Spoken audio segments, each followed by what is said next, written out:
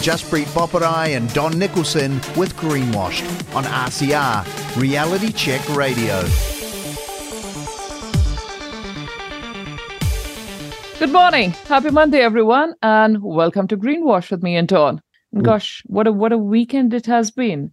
What are your reactions? Do you think things went as you thought they would? I thought there would be a greater landslide to the centre and centre-right. I mean, I can hardly say a right of centre because it's not really much of a right of centre coalition likely, but it is hanging in the balance right now. And it will be interesting to see what happens in Port Waikato by-election. It's not as dominant as I would have expected, and it looked like it was going to be more dominant early in the night, but it became less so as the night went on. So look, maybe by November 3, which is the day that I think the election results have to be declared, there's got to be a new government formed. We'll have more clarity. So we are up in the air a bit, but there's nothing good about having a one-seat majority at the moment without New Zealand First with you. Completely. This is the drubbing that one would have thought this last comment would have got us nowhere to the level where I thought it should have been. And that is very strange to me. What have we learned from the last 6 years? Oh, well, not much by the look of it. There's a couple of things that are pertinent to me in the last 3 to 4 weeks. That mainstream media seem to realise that National and ACT were going to be building up quite a strong coalition, and they brought to the table a whole lot more further about New Zealand First coming back.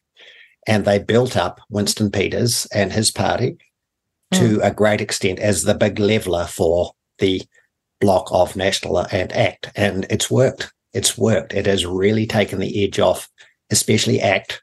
And I'm unamused actually about why Seymour bit like a big fish when all this happened. And Seymour, all he had to do, in my opinion, was show a little bit of maybe I got it wrong over mandates, like Winston Peters is saying, and cut Winston Peters' lunch in return. But he just couldn't swallow any of his pride, could he, David? And I think it's cost him dearly. Cost him dearly.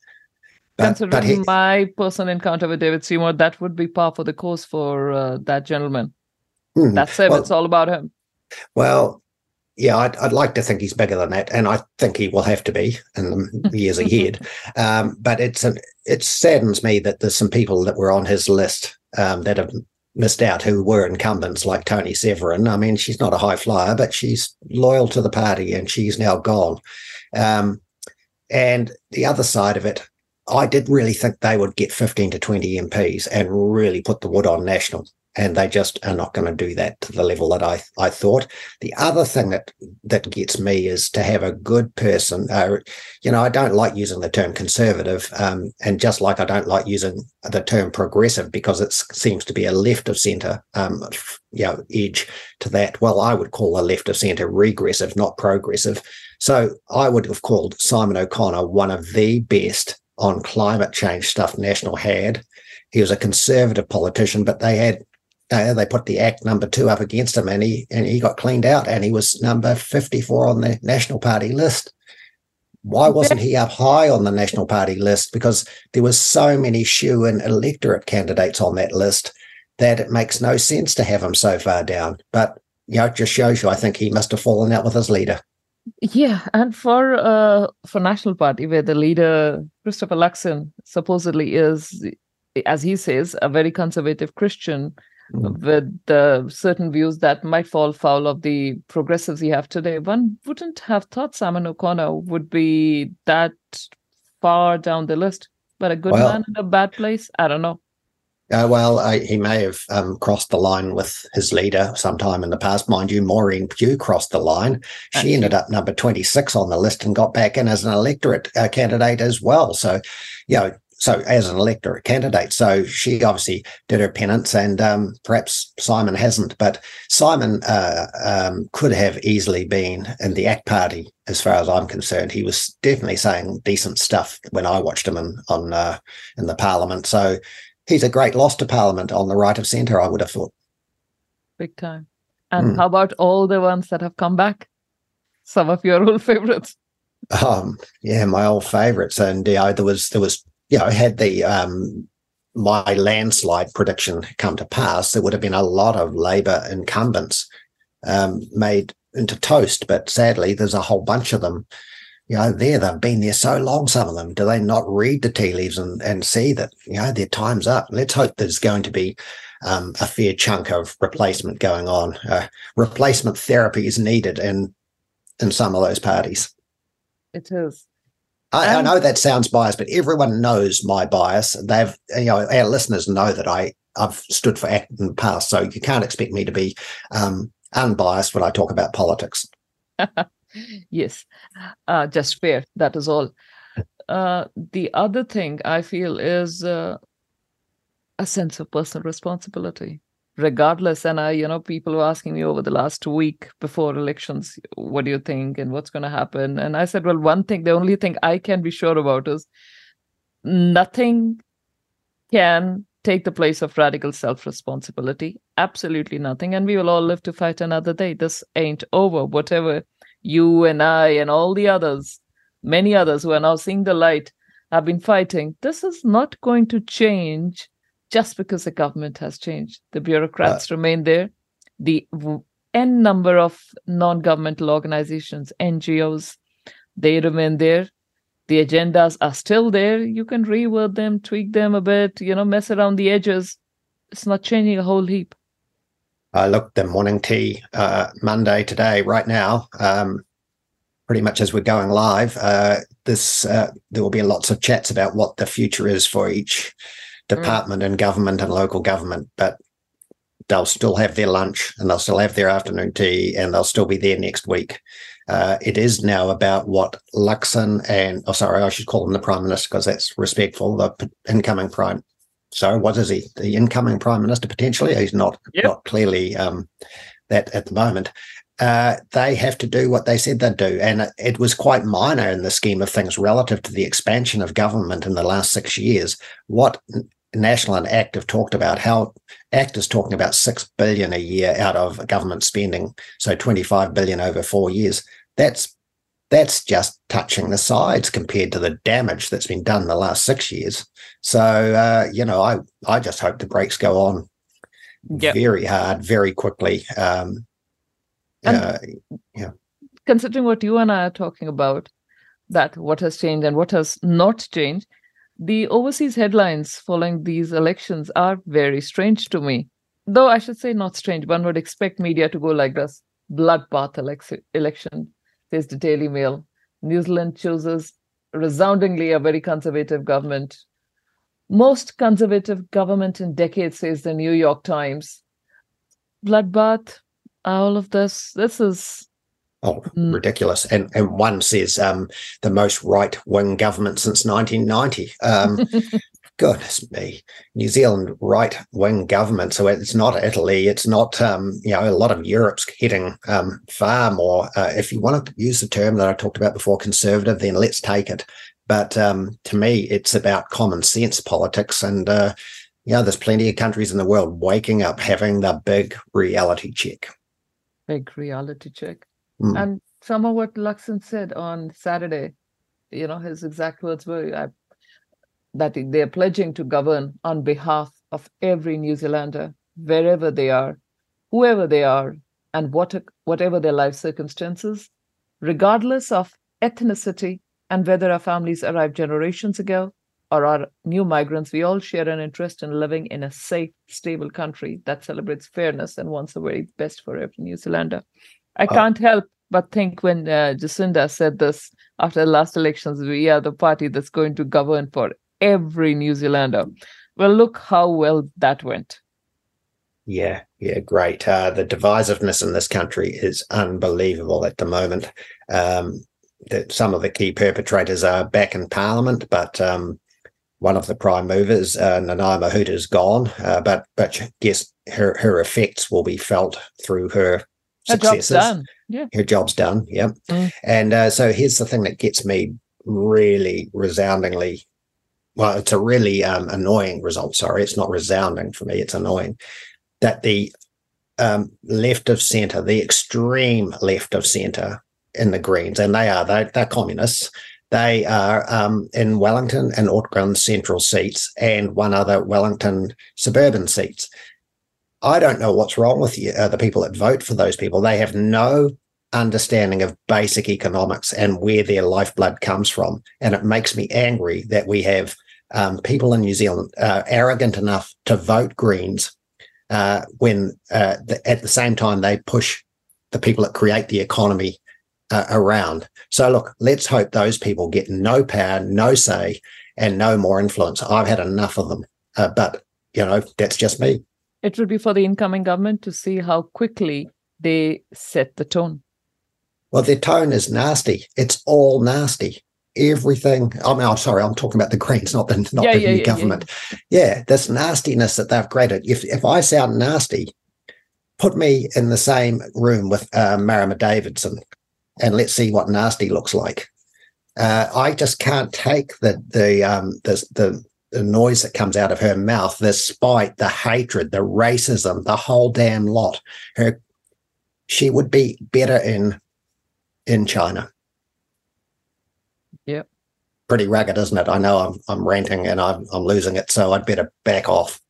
No, you're fine. You're fine. And there is no two ways about it, Don. Seeing many of these candidates come through these are urban strongholds. And these are places where the brainwashing has gone on long enough. The greenwashing has gone on long enough for people to actually, just go along with this now. It's just too hard to buck the trend. Well, as you keep unbundling, Jaspreet, the tentacles of all of the agendas you talk about, the SDGs have fed these people their lifeblood, really, through grants that the real working people in New Zealand fund, and their institutions have actually let us down. They've been, as you say, brainwashed, and any type of washing goes on okay with that edge of town. But isn't it odd how downtown metropolitan New Zealand seems to be okay with living that lie? Because it is a lie if you think you can live like that and push around the productive side of New Zealand. Yeah, it is. With your influence because of the metropolitan vote. I mean, metropolitan New Zealand is controlling pretty much the way we're governed at the moment. So, and on top of that, I suppose I've got to say congratulations to the Maori Party, the Te Pāti Maori. They've done their job. They got the backwash from the Labour meltdown, and lucky them. But the green fringe is the bits that really gets me going. But let's look at the good news from across the Tasman this last weekend.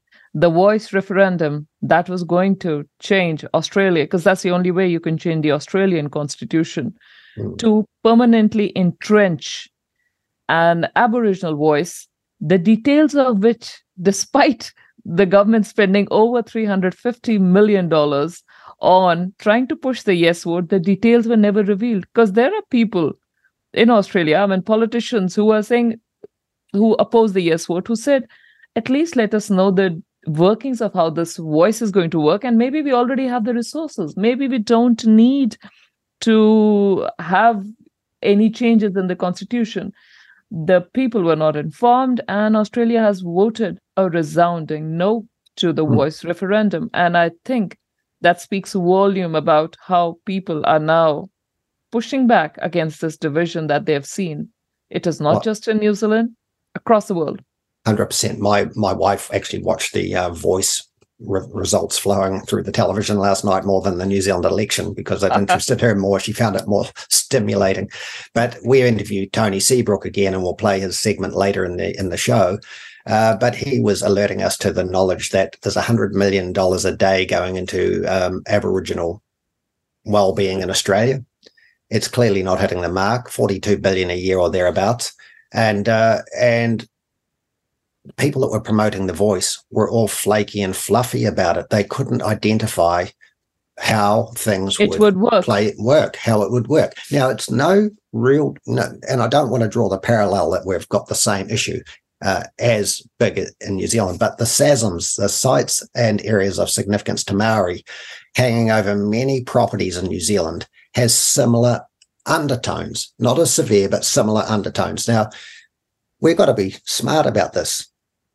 Are we in the 21st century or not? Yeah. That's what I say. There's a lot of tension that that it could get worse under this latest coalition. But if Luxon and Seymour are smart, they'll put a stake in the ground and saying, we're not crossing that line. We're not giving in to activists on the other side saying they want a property. Everyone's property right should be sacrosanct. And those New Zealand people that have got freehold title, that is sacrosanct. And we're not going to have activists say you can't do this on your own property anymore. Yeah. And just a heads up here, I will be speaking in more detail about these activist funding that Don has referred to a couple of times now in this segment, because we have a ministry for ethnic communities, and there's a whole lot of money being funneled through this, through grants to various NGOs and so on. And in future episodes, Don and I will talk more about that. But for today, we are going to be sticking to something more topical. That's elections. And we have today, the lineup we have, I am thrilled about it. We have Bryce McKenzie, Groundswell, who will be coming on to talk about his reactions after the weekend just gone and where he thinks, and, because Groundswell led this whole push for change, drive for change movement. So what are his feelings about the election results? Don has also assembled a panel of ex-feds. Yeah, ex-presidents of Fed Farmers, the old guard, including myself, Charlie Pedersen, Owen Jennings, and more recently, Katie Milne. So we've had our first panel. I think it went really well, Jaspreet. So let's hope our listeners learn a bit from it. It was encouraging to know that we can sort of run a panel discussion and hopefully get some good comment. And we'll also have Tony Seabrook today, and keen listeners might remember we had Tony on July 3 months ago, and that time he was talking about the Aboriginal heritage laws coming into Western Australia, which his organization, the Australian Graziers and Pastoralists Association, was going to push back on, and we'll have an update from him where things are at. But at this stage, Don, do you want to have a look at some of the feedbacks before we get into the nitty-gritty and our guest today? Yeah, why not? Why not? I need to get rid of my grumpiness. I need to lighten up a bit. So sorry to be so grumpy, listeners. I probably went a bit further than I should go logically, but yeah, sometimes you've just got to let it go.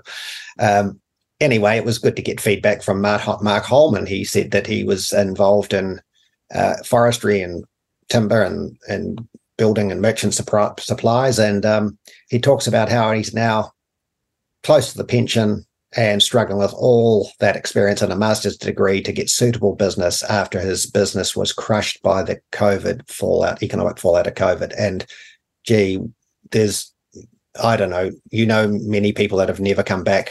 Yep, it's horrible, isn't it? Horrible. And it's like in this government, past government, it was just, let's move on, nothing to see here. No, it's horrible. No. We still have that talk of 11,000 plus exemptions being granted to medical personnel, or at least those many being made available. Who knows how many availed of those exemptions to not get the shots to carry on their jobs in the medical profession. But the skeletons, there's a lot of them in the closet, and they will come out. I was surprised to hear that people are still doing RAT testing in their businesses and standing people down. And COVID must be rampant again in this country, is it? Goes on and on. It's up to us to make this stop. There's a few others which have come through via text, and our number, if you're listening now, is 2057, or email us at inbox@realitycheck.radio. This one, without a name, it says, "What a fantastic broadcast from the Greenwash team. Thank you for your dedication." Thank you so much. It's very gratifying to hear that. We've had, last week, we've had Dr. Ralph Alexander from California talking about how the unprecedented weather headlines that seem to surround us are not quite what they seem.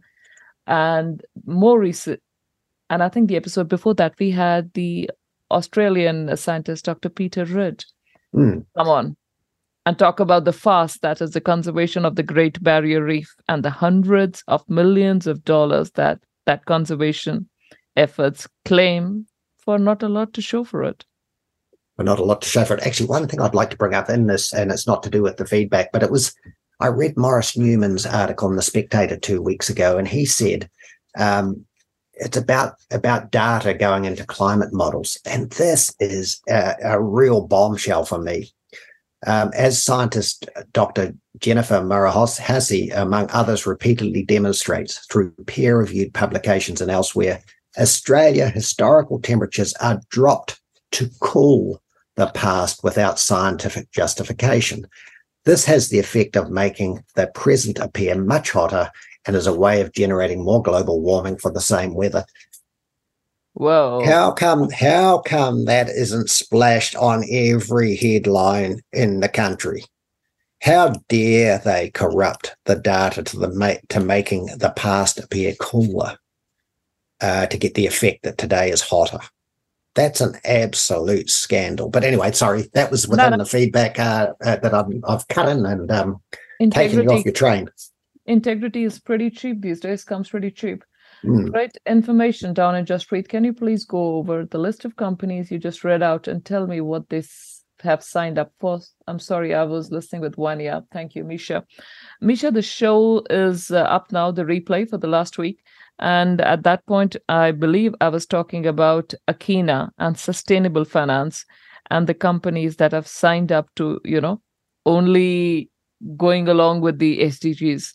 So if you'll have a listen to the replay, they are all up there. Don, there's very small for you. Well, there's one other just before we go on.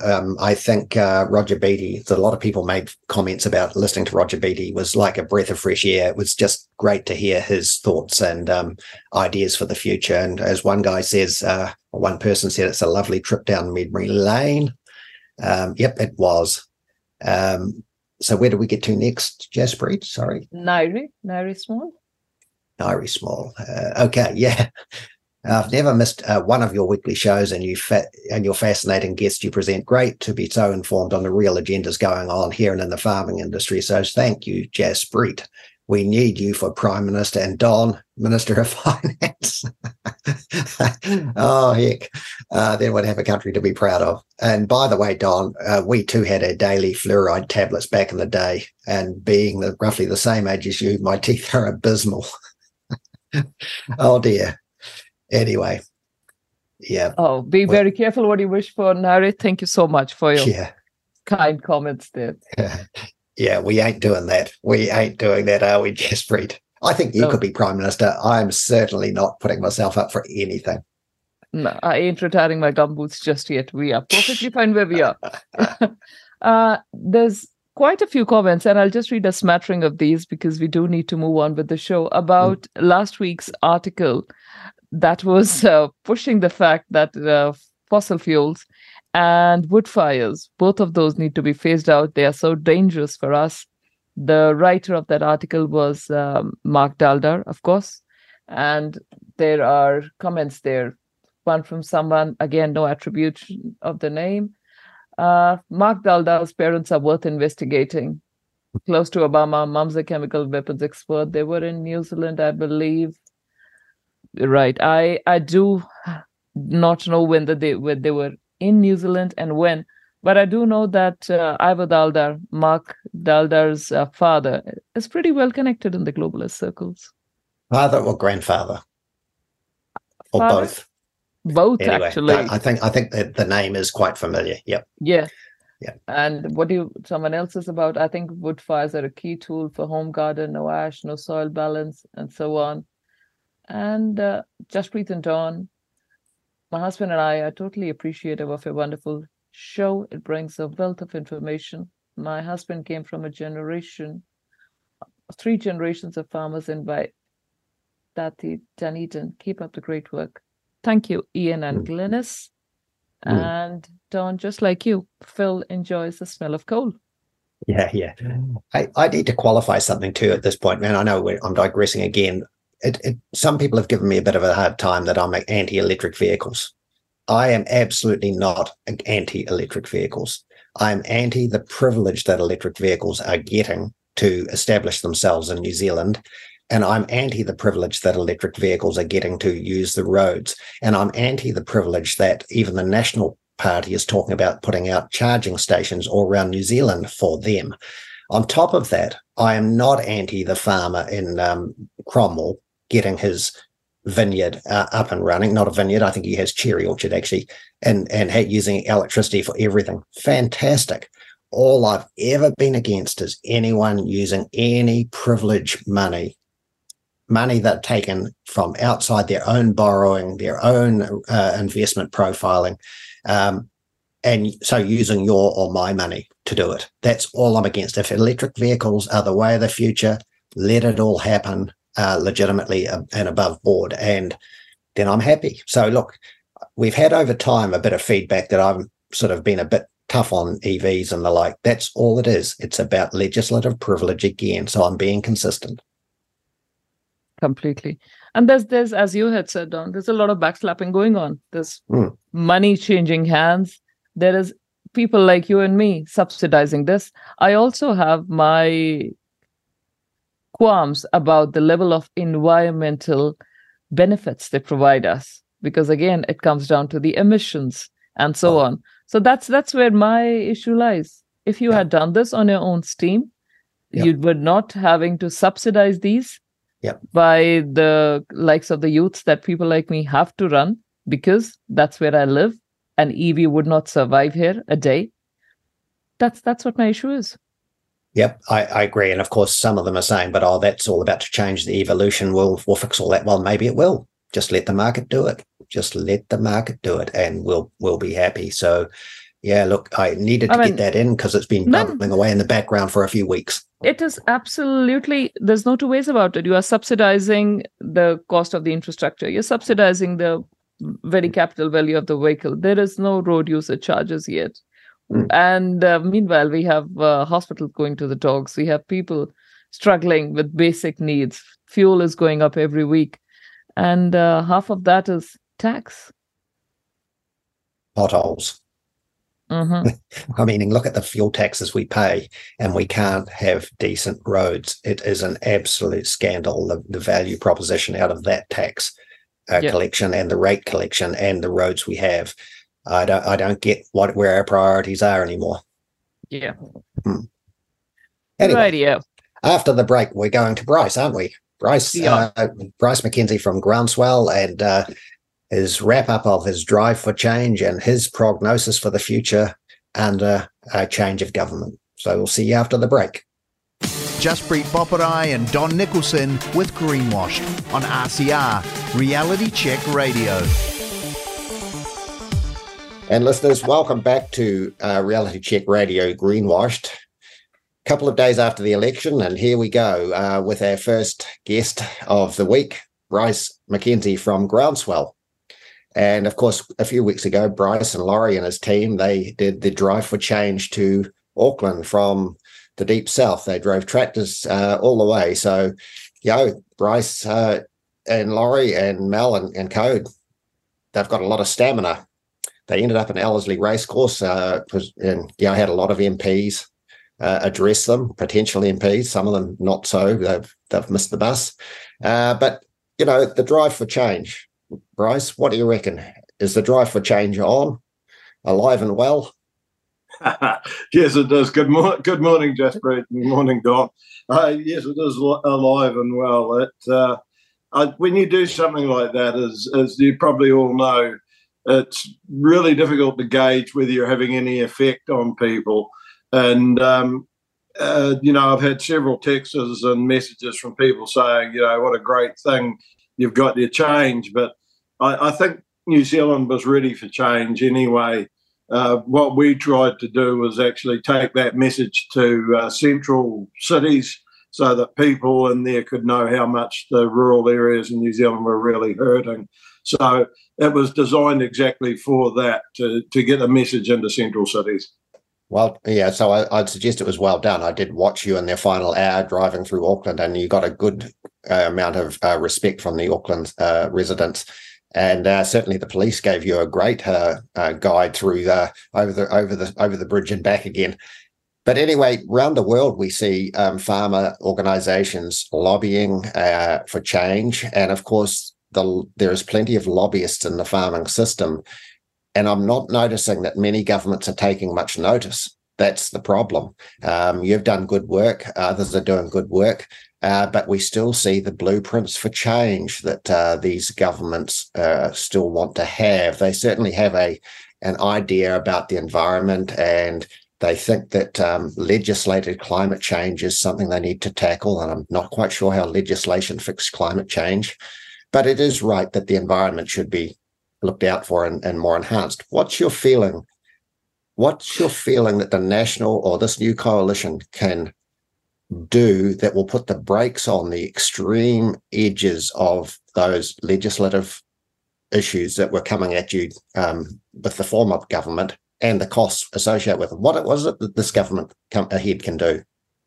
Well, I guess the big thing is at least you can talk to the people in this government. And if you can talk, then you can explain your situation. I think if you could coin something of the last government, coin a phrase that would fit them very aptly, it would be they didn't listen to the people. And they've suffered the consequences of that on the election on Saturday. So I would hope that this government won't make the same mistake. The people are becoming very aware of how much they're being controlled, and they're not liking it. People just do not like it, and it's becoming more and more obvious all the time. So what will National do that'll be different? I mean, if they put into practice what they're talking to us about, they will make changes. They will take people with them. And we're not all against change. I mean, and we're not all against regulation, but they have to be reasonable regulations, and they have to be change that people can see is going to be better. So they've assured us that they will take away a lot of the draconian regulations that can't be adhered to, the ones that aren't reasonable, and that they'll put something in place that's far less binding, but still going to improve the environment in particular. So we've talked to them since we formed about catchment groups, the part they play in that. And you two both understand catchment groups only too well. So,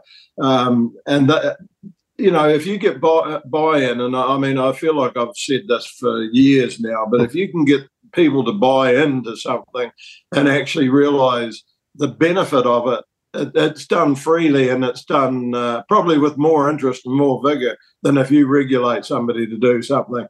And we've hammered that at the national government since day one, or the national government they are now, since day one, that farmers can take people on board and take them with them and still do a wonderful job without all these regulations. So, because now you see, of course, regional councils are becoming the whipping boys of the government, of the past government. And, we've got some really, really, what would you say? You can't understand the regulations coming in Otago right now.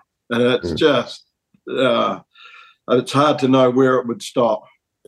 Well, it's interesting. Australia's voice really had some issues that they wanted to bring out in front of the public, and I would suggest that has divided Australia more than helped.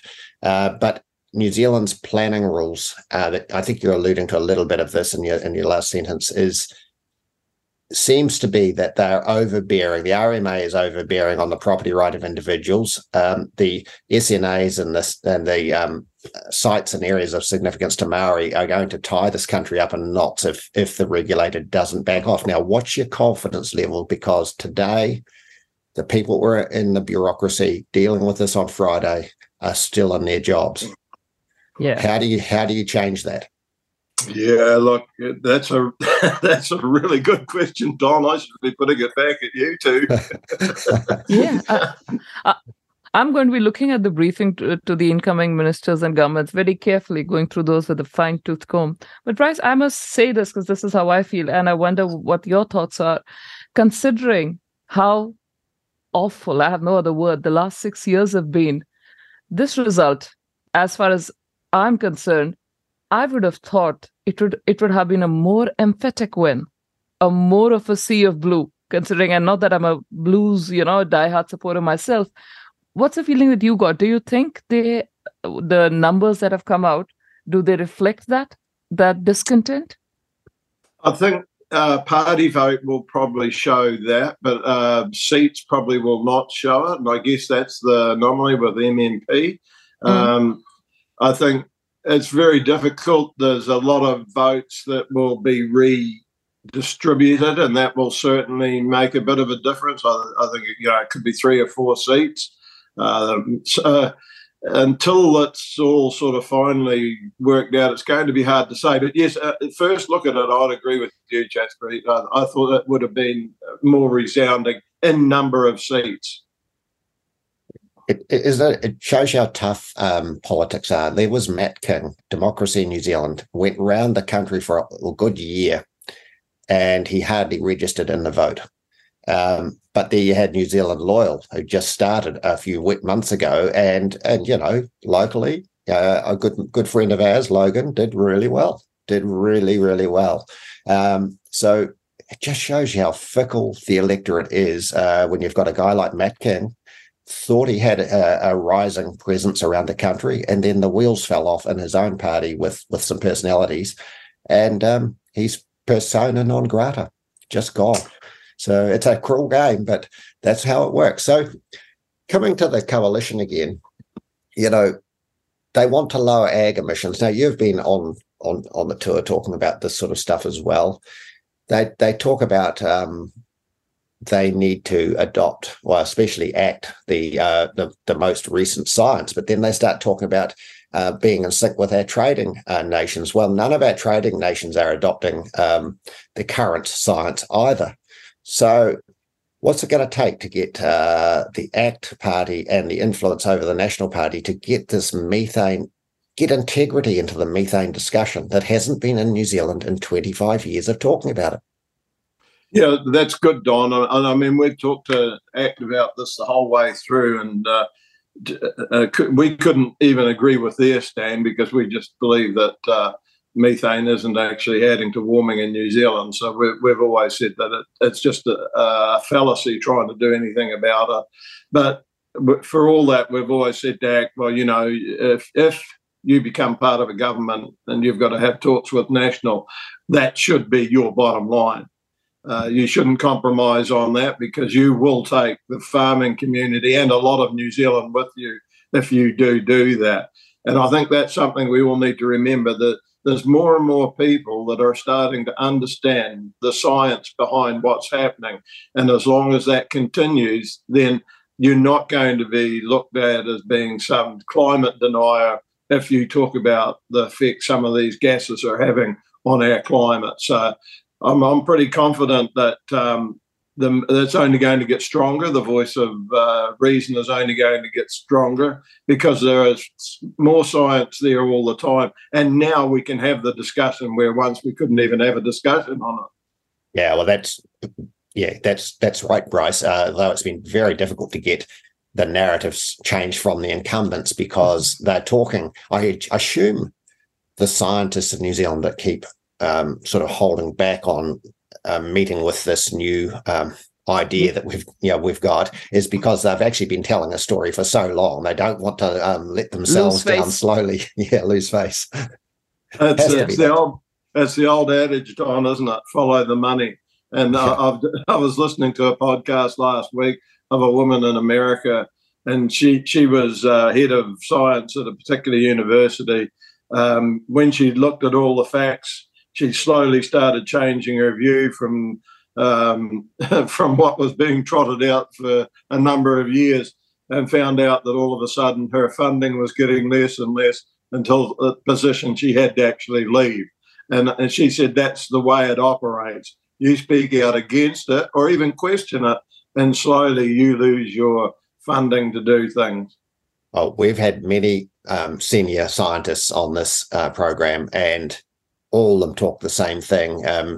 everybody's worried about their paycheck and their funding mechanism, and that's the problem I see in even New Zealand. The grant scheme, and Jaspreet's unbundling more and more of this every week. The grant schemes in this country are all about vote capturing, in my opinion. They're not about putting substance on the ground for mum and dad New Zealand and farming New Zealand. So the prescription for the future, Bryce, we know your drive for change was, overbearing regulations. Enough is enough.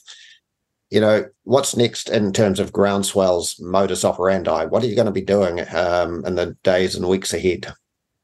Look, Don, when we set up, we were always trying to set up a organisation that would encourage our present farming organisations to have a united voice. We've never, ever lost that vision, and probably lately we've really increased that on particularly federated farmers. We all know that they need to grow a voice. We think that they should be the voice of farmers, and that anything that's done should be done outside of the public eye, and that we should have our I's dotted, T's crossed before we ever start negotiating with government, and we should have a one solid voice. So we're not going to give up on that. We're going to continue to strive to bring that voice ag together. Well, that's fantastic, because that's the key. You can have your differences, but don't sell out your industry in front of the public.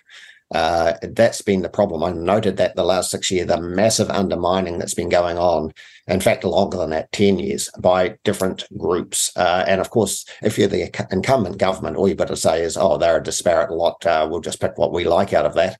And I did see, and I'm not picking on him because he's trying to tread a fine line, but I did see the current president of Feds on TV1's Q&A last Sunday a week ago. And he made a comment that sounded like this: we know where you want to go, New Zealand, and we'll get there. It's just you're going too fast. Well, I haven't a clue what he meant by that. Where does New Zealand want to go? Because it's not clear to me. Go into more debt, if that's what we want, we can do that, okay.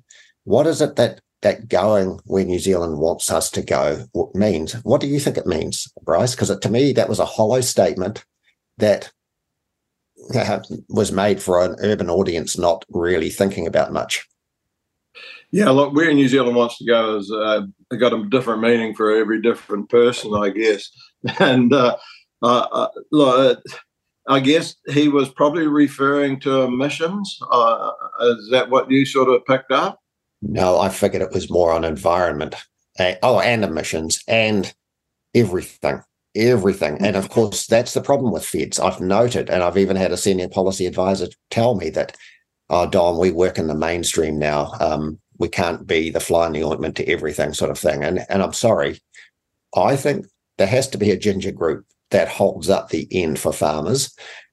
So look, you and Fed farmers, Groundswell and Fed farmers have got a big mission to do to get this voice corralled into something that really does represent farming.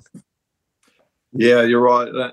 I think the big thing is with where hopefully we're going in the future, it comes back to just the same old thing that if the market determines that we're certainly going to go there, and we're certainly going to go there very, very quickly, and that's the way people operate. And when we went to the Labor government and spoke to them, that was one of the main themes we wanted to try and get across to them. Why would you actually regulate for something when the market, if it wants, it's going to determine it very jolly quickly? And I don't see that that's ever changed, and I don't think it will change. I think, Bryce, at this point, we are all talking about the lobby bodies and levy funded or not. There is something to be said about our co-ops here. We talk about ourselves, but if you look last year, the $300 million spread over the next 4 years to set up a new center, for climate action, reducing ag emissions. All our producers, from Ansco to Fonterra to Silver Fern Farms, are all partnering there. it almost seems like the co-ops are the ones that are out of control. Yeah, look, Jaspreet, that is so true. And I mean, we've tried writing letters to them, asking them where they stand. They're not very good at actually responding to those sort of things. And yes, they are. And a lot of times they front it, and there's a lot of people getting very, very upset with them. And I think, I think that some of them are going to find their AGMs are going to be a little bit tenuous going forward because they are pushing it rather than actually waiting for the market to determine. So in other words, they're actually trying to make the markets. Yep. Yep. And I saw the latest, email out from Fonterra about what's going on. So they have now, they're talking of 3 positions of appointed councillors, diversity-based. So they're wanting people who identify as a non-New Zealander and as a non-European to fill the diversity gaps.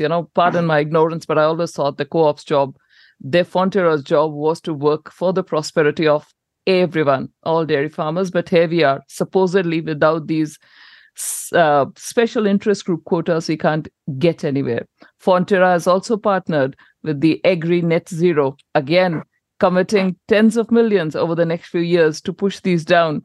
There's a whole gravy train going on here right now. And I look at it and I see this going on repeatedly. The noise they have in the media versus, say someone like the good people behind the Methane Science Accord. They barely get any traction. And I really think at this stage, many of our co-ops are, corporates masquerading as co-ops. They really need to be brought back into line and fast.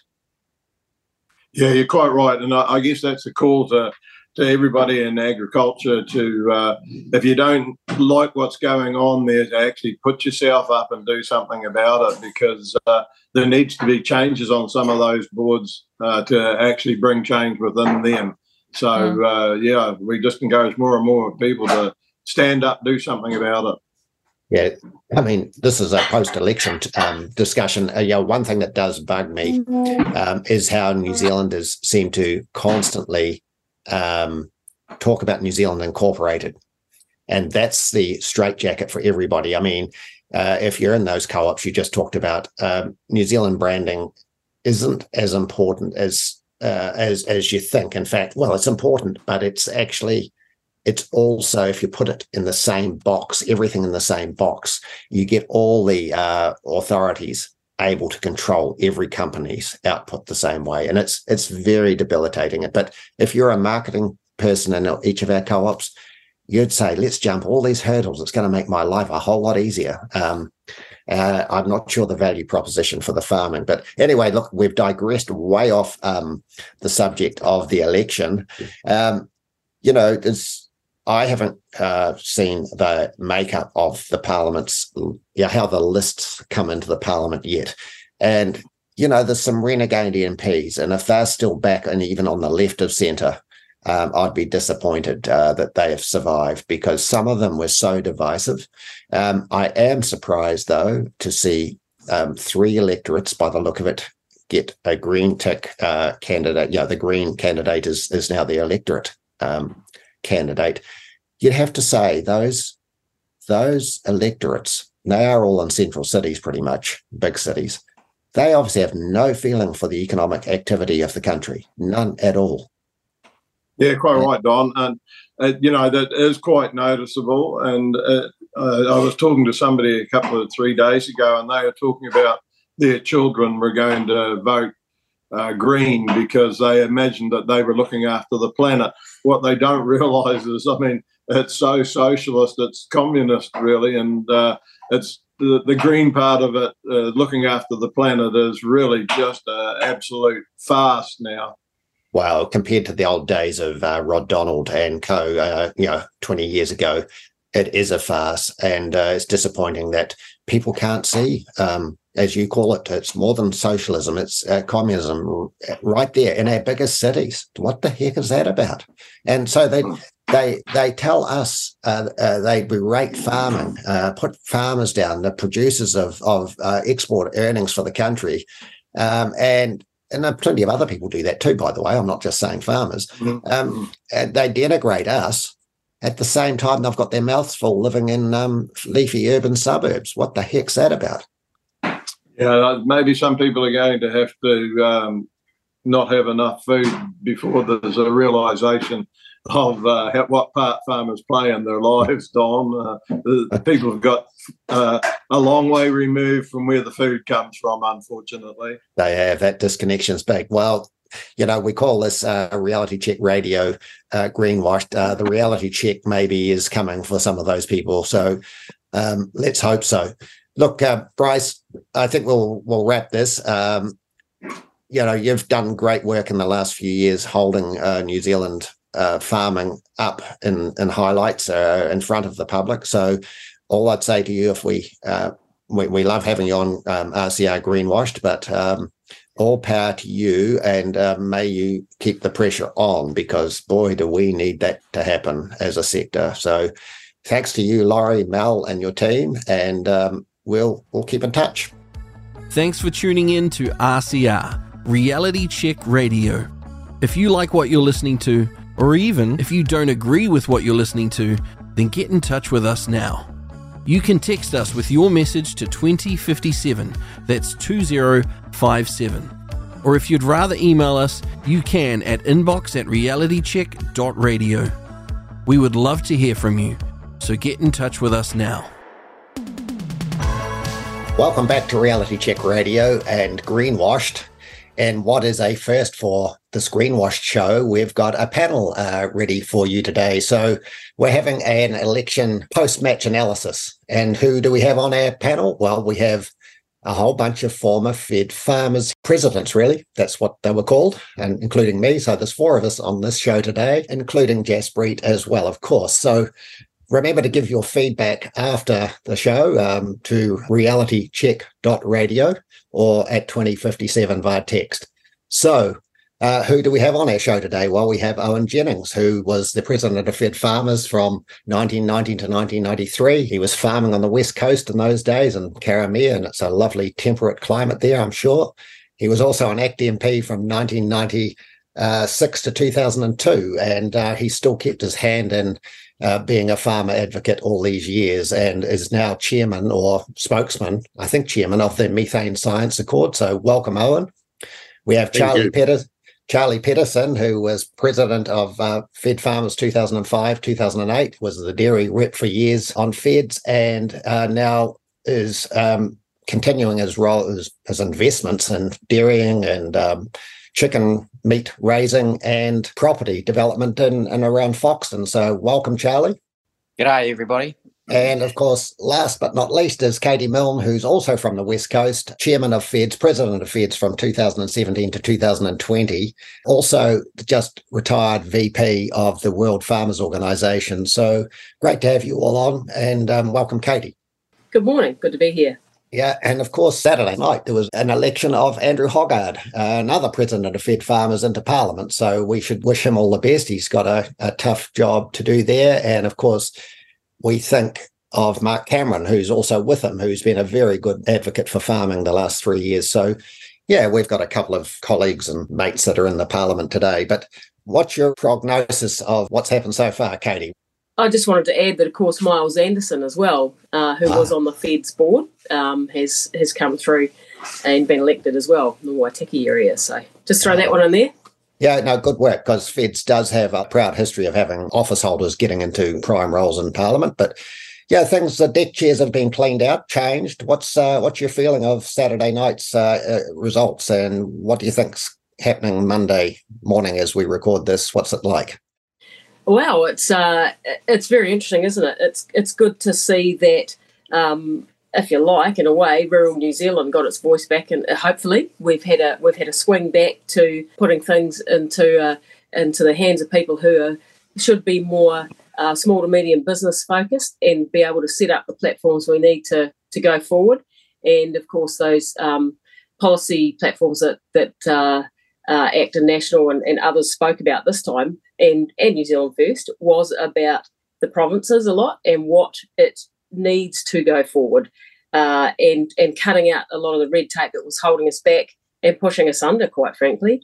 And it couldn't have been timed better in the fact that, we saw the report last week from Beef and Lamb about a 30% drop expected, for sheep and beef and all those issues economically that are coming at us. So this should hopefully turn a bit of confidence back for us into the regions to help, give people that. But that there is some hope in the future, and some of the policies that were too tough to implement at the pace they were being pushed will be rolled or fixed so that they can be ones that work for us. So how quick do you think that could happen? Because effectively today, the deck chairs might have been changed a little bit, but the bureaucracy in central and local government is still there. They'll certainly be having morning tea with a whole lot different perspective, I accept, but the regulations are still there today. They haven't been stopped. For instance, freshwater plans, methane taxing, all that stuff is still on the agenda. So how do you think that the brakes can be put on? Well, that is always the $64 million question, isn't it? Is how fast can the modifications needed be implemented?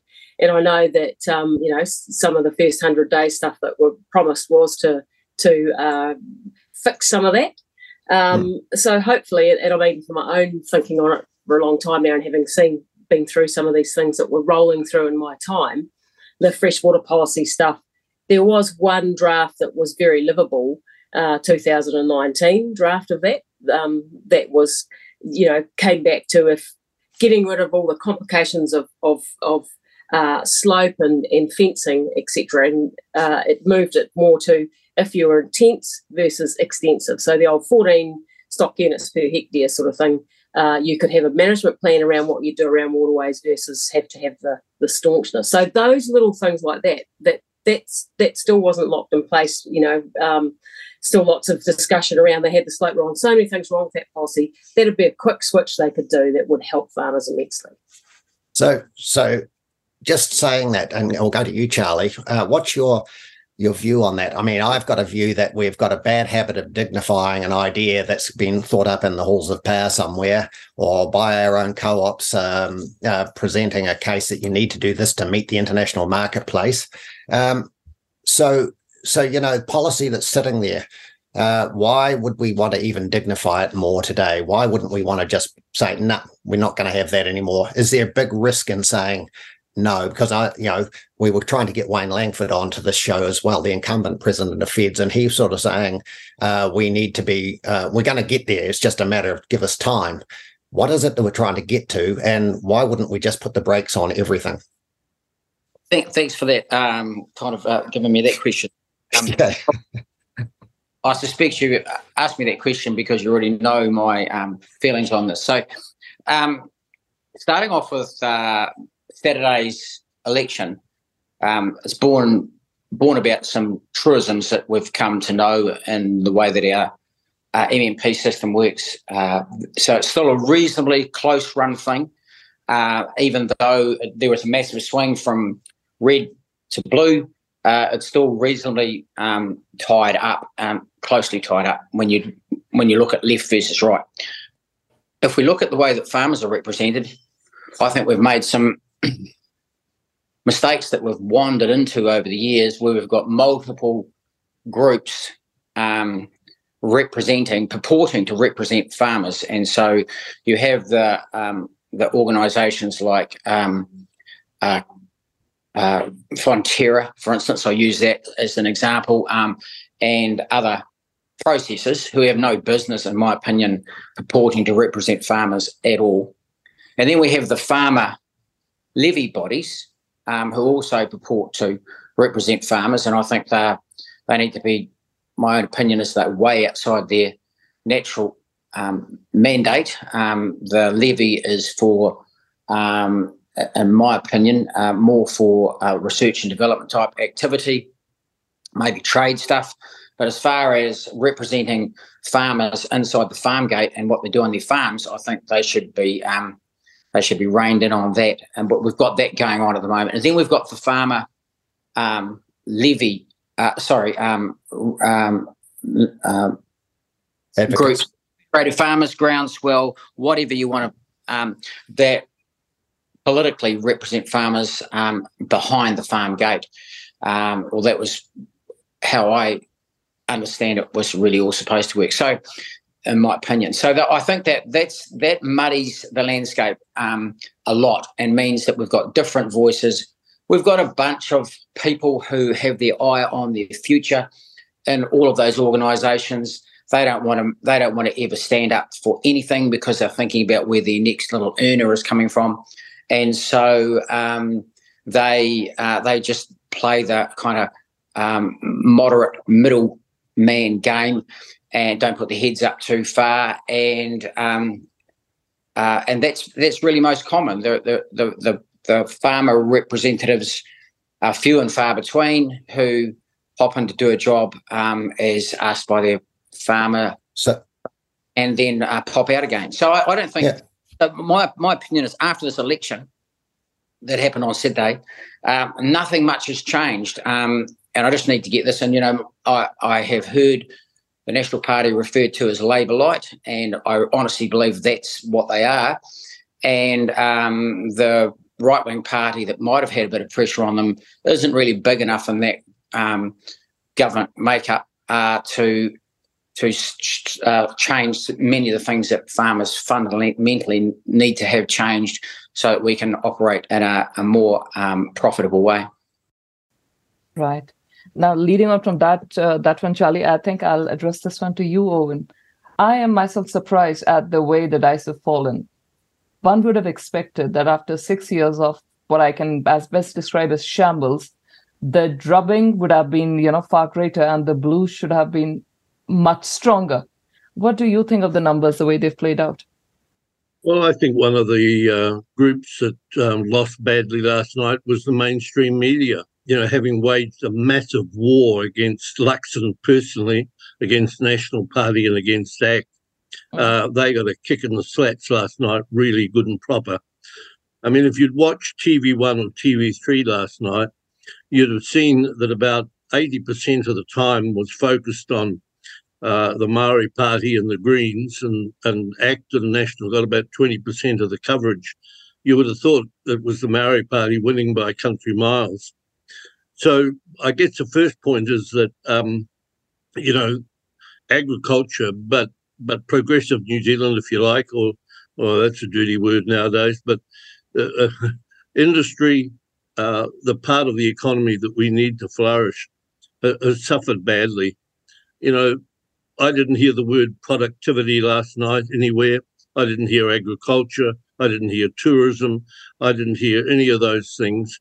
And one of the things that concerns me is over the last 3 years particularly, but over the last 6 years, the administration, the bureaucracy in New Zealand has had a heyday. Weak leadership, weak ministers, incompetent people who had no idea what they were doing except putting out press releases and making vague promises. It's going to take a huge turnaround. And my question, is, do we have the incoming ministers who've got the fortitude, the ability, the strength to actually push back on a bureaucracy, departmental bureaucracy that's been in control over the last 6 years? I think that's a major question. Yeah. And when you have to stitch together a coalition government, and maybe it's going to be 3, not 2, who knows, that gets that much harder. So in terms of what farming needs in the next little while, I think the big issue is, will farming get up and take the initiative on day one? I'm sorry Wayne's not here, because I'd like to have said to him, instead of going out and dagging lambs or whatever he's doing today, he should have been up on his soapbox and going for it, hammer and tongs, because unless farming takes the initiative, unless we move concertedly, together, pointedly, with a lot of strength and a lot of focus, we'll get left behind again. We're a minority. We've got to fight and fight hard to make progress. Yeah, and on that basis, I actually think as the numbers rolled in on Saturday night and even today, it is really tenuous. There's not enough strength there. One thing I've not understood, Owen, and you understand MMP far better than I ever will. I'm not saying I'm disinterested, but if you've got a convoluted system, it makes it that's hard to follow. Then it's going to be hard to follow for everybody, and that's why MMP perhaps hasn't delivered for our sector. I don't know, but why did the National Party put such an intense list out with participants in it, candidates in it that were shoe-ins? Why did they put them up in their high echelons? Why did they go after the 2-tick vote? And they've effectively, because what I don't get is at the moment they've got 5 MPs off their list, where they had 38% of the party vote. Makes no sense to me. I hear that it's 40% of New Zealanders who don't understand MMP. I think most of those 40% are in the top echelons of some of our political parties. I think it's probably more like 60 or 80% who don't understand it. I think the other thing that's missing in the discussion last night and this morning is the wasted vote. I haven't seen the final numbers from the smaller parties, but that vote gets divided up between the winning parties. So I suspect that that's going to help National Act get up a bit more, despite the fact that they were gradually losing ground late last night. Mm-hmm. So what's your thoughts about, just onto that, I know, Charlie, you've got a view on this, the Port Waikato by-election ahead. What's the significance of that now? Now, I know it's sad that the ACT candidate there passed away and he was well known. So what do you think will National and ACT really push hard under this by-election to bolster their numbers and maybe increase their votes? In a by-election, will they really work hard there now? What's your feeling, Charlie? Well, since you introduced the idea of Port Waikato, I'd have to say that Neil Christensen was a poultry vet, and we produce about 150 tonnes of poultry meat a week on our operation. That's about a third of our business these days, and Neil was the best poultry vet in Australasia, so I miss him on a lot of levels. But but as far as the way I see it, that it's going to make that Port Waikato election very, very interesting, because it's going to happen in a 2 or 3 weeks' time. It's possibly going to, Owen's just added a really valid idea, and that is that overhang wasted vote gets, I've used the wrong term, that wasted vote gets redistributed, and National and ACT will get the lion's share of that. So that possibly brings in a new MP, or two, and plus the election. Looking at what Port Waikato's done in the past, I think there's very little chance that vote is going to go black or red or green. So that's another potential increase in the right-wing bloc, if you like. So I think that the election result may be more secure than some of us who thought the result was okay, fared. So that's the way I see it. Be interested to see how. I've been wrong before. It has happened occasionally, so I'm sure it's possible. we're all perfect, aren't we? The whole lot of us. We've all got history and perfection, and getting things right. Hey, so Katie, down on the coast. I shouldn't say that. Over on the coast, I should say, perhaps. What's the feeling? Minister O'Connor, former Minister O'Connor, will be feeling a bit bruised and battered today, but What will be the clearly he's been given a bit of a smacking by you your voters over there. What do you think he did wrong?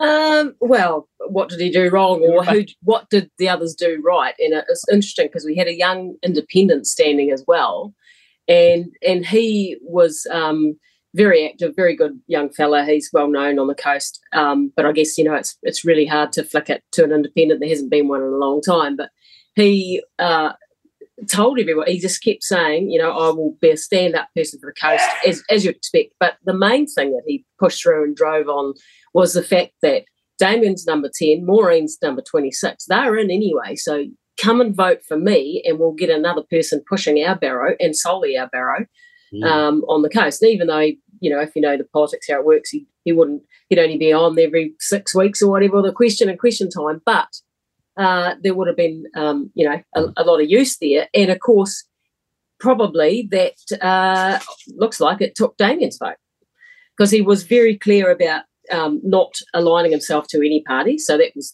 good because he knew he didn't want to piss off anyone on any colour. He wanted to just take people, you know, and have a good crack. So I think that was a big part of it. But then, of course, we're the area that's got a lot of primary industry from the mining, the fishing and the farming, obviously, and we've suffered under policies from Labor. We're told they're good for us, but, you know, the no more mining on conservation land, all those things. We're sitting on a stewardship land review that's taking forever and sort of going off track at times. So, you know, there's a lot of discord and being felt here for probably if the same had happened, whoever was in power, the same policies come through, there'd be a backlash either way. But we'd really felt on the coast, you know, not speaking from myself necessarily, but as you say, what's the feeling out there? There's been a bit of a sense of betrayal. So, you know, the chickens have come home and roosted. I wonder, Katie, if you would have, what would you think about the statement from Damien last week in the Farmers Weekly, where he says that I've reminded leaders of the agri bodies that they need to toughen up for all the criticism they are facing. And he's also said the world is changing rapidly. Our competitors are catching up. There's growing pressure on livestock farming. We will need to have to move very, very quickly to ensure we provide a sustainable future. So he's telling farming bodies to toughen up because he says, you know, I have faced a lot of flack and I've not wilted under the pressure. I thought it's rather rich coming from the gentleman, but your views, please. It's really... Yeah. Sorry, Katie, you go. Oh, I was just going to say, you know, that having been on the World Farming Organisation, the term I served there, which was about 6 years, 5-6 years, livestock farming generally is under attack all over the world. So, you know, it needs all the support it can get.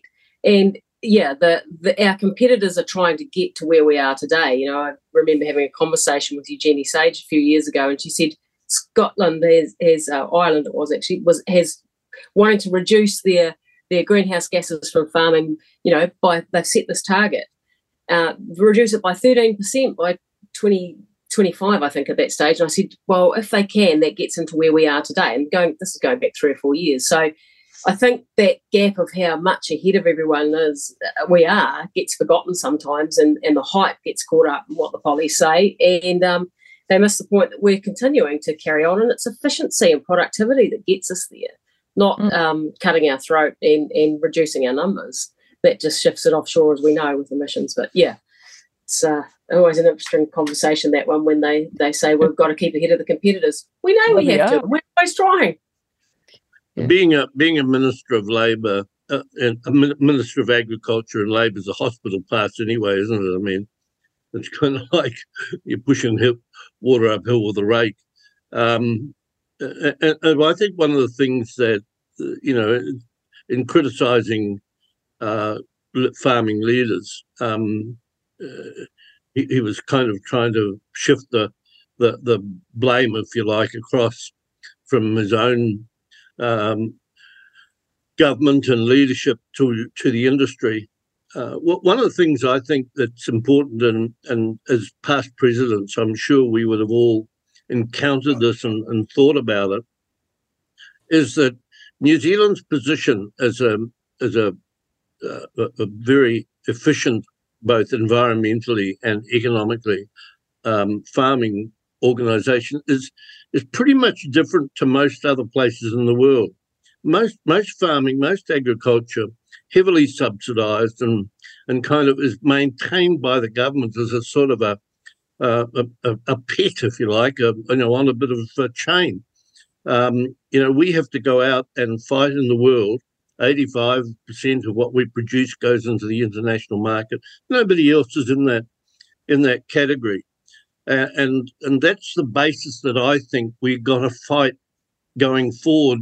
Not just on the emissions issue, but a number of issues. We've got to understand that we've got a different battle. We're subtly different to the rest of the world, and without trying to soft soap it, we have to stand up for the fact that we are an agricultural nation, reliant on agriculture for our economy.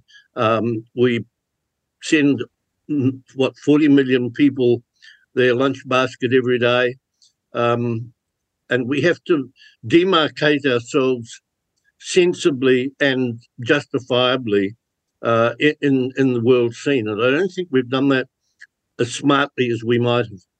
Well, and that's well spoken. I used to talk about we have the gold standard of trade, subsidy-free farming, and that seemed to go.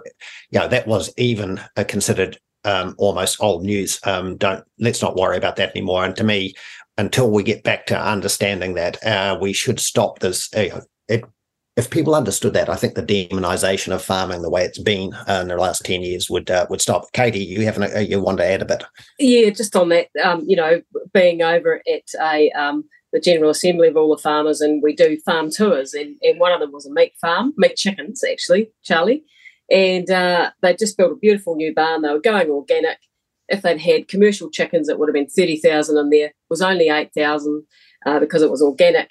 And someone piped up and said, "So how big was your grant?" I said, 40%. This is not a loan. This was a grant to build the new system and the new shed and everything. And you're right. That does get forgotten how big of an impact that is. And I think the other point that's sort of floating around in here is that, in New Zealand strive to be better at all these things and get these stories out there. We need that to be done at the company level. Those guys who are out there marketing, that's their job. Don't put it into regulation and make it a bottom line, because then we give it to the market for nothing. And I see that all the time, and it's frustrated me for a long time that that bar, you've got to have standards, but that seems to be forgotten, that we take away that option to bring in true premium. We're told it'll bring a premium, but if you give it away for free to the market, you don't actually get it in a dollar value in the farmer's pocket. And all those dollars are new dollars to New Zealand. They're not borrowed and they're not printed. And Charlie, you'd have a bit of a comment about that, I'm sure, because I know you're building more chicken sheds at the moment, raising barns at the moment, and the last thing you would ever want would be a dollar from anybody else other than your own, and you want to have control. Is that it? Have I got you right? Yeah, yes, you have got me right, and that's one of the things that I've relished about getting involved in. We're free-range meat chicken farmers. I've relished about getting involved in that industry, and that is, we don't have anybody representing us but us ourselves. And an example of that at the moment is that we had a disease, it's the fire blight story, only about chicken, where the Australians sent us a disease and then said that they shouldn't have to receive any chickens from us because we now had a notifiable disease in New Zealand. It was in a quarantine facility in the South Island. But anyway, so because of a whole bunch of stuff around that event, MPI have decided that the meat chicken farmers of New Zealand need to be corralled into an MPI system. So they've contacted us directly and said, you need to fill in all these forms and you just send us a fee and blah, blah, blah.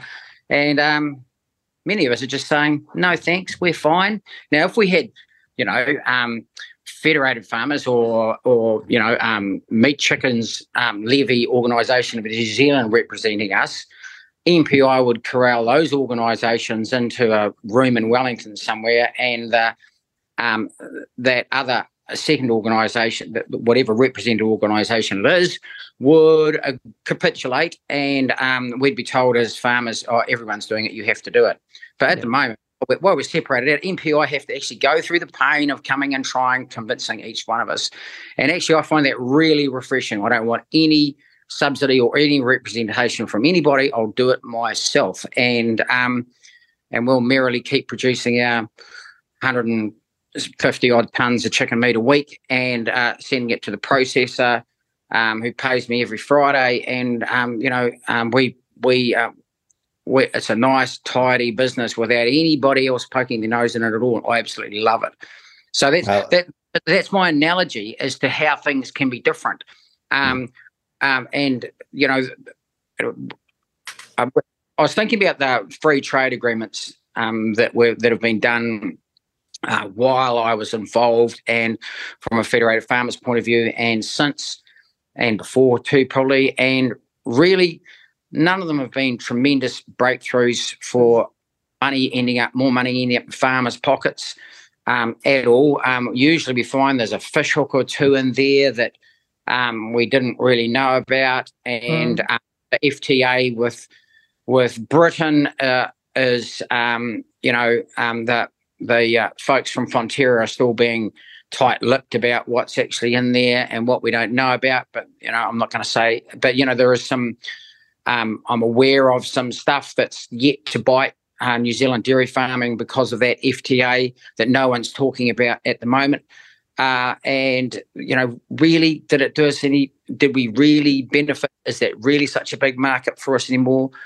Maybe as farmers. And as an organisation's marketing product out of New Zealand, go and make our own way in the world and try and keep the government out of it might be a good idea, rather than getting dragged in by the bureaucrats who really don't give a damn about.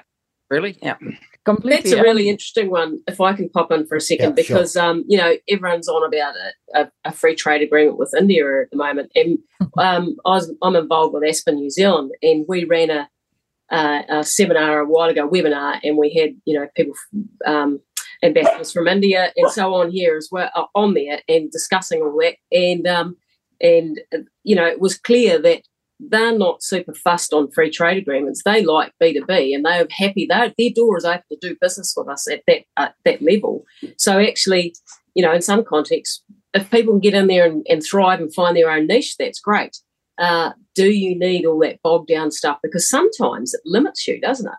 Unless it doesn't let you fire ahead and find these things, you actually are constrained so much. So it's an interesting dynamic of the way the world might go on some of these things. And as we saw with the EU trade agreement, they throw in some real curveballs that we don't even know how they'll hurt us, like the climate change being part of that one was pretty horrendous, seeing about forest degradation and the new policies they put out around that. That's an interesting space that no one's got any idea how they'll whack us if they choose. So I see Owen nodding. Have you got anything to add there, Owen? Oh, I just think it reinforces the point that was made before that, we stand out. We're different. Even the terminology in some of these agreements, when you analyse it, their style of farming and farming arrangements are so different to ours that often we get sidelined because the language is not suitable for our situation. Yeah, and if I could put my oar in here, I get we've had lots of guests on now on this show from overseas, Ireland and the Netherlands, Australia, but especially the European ones.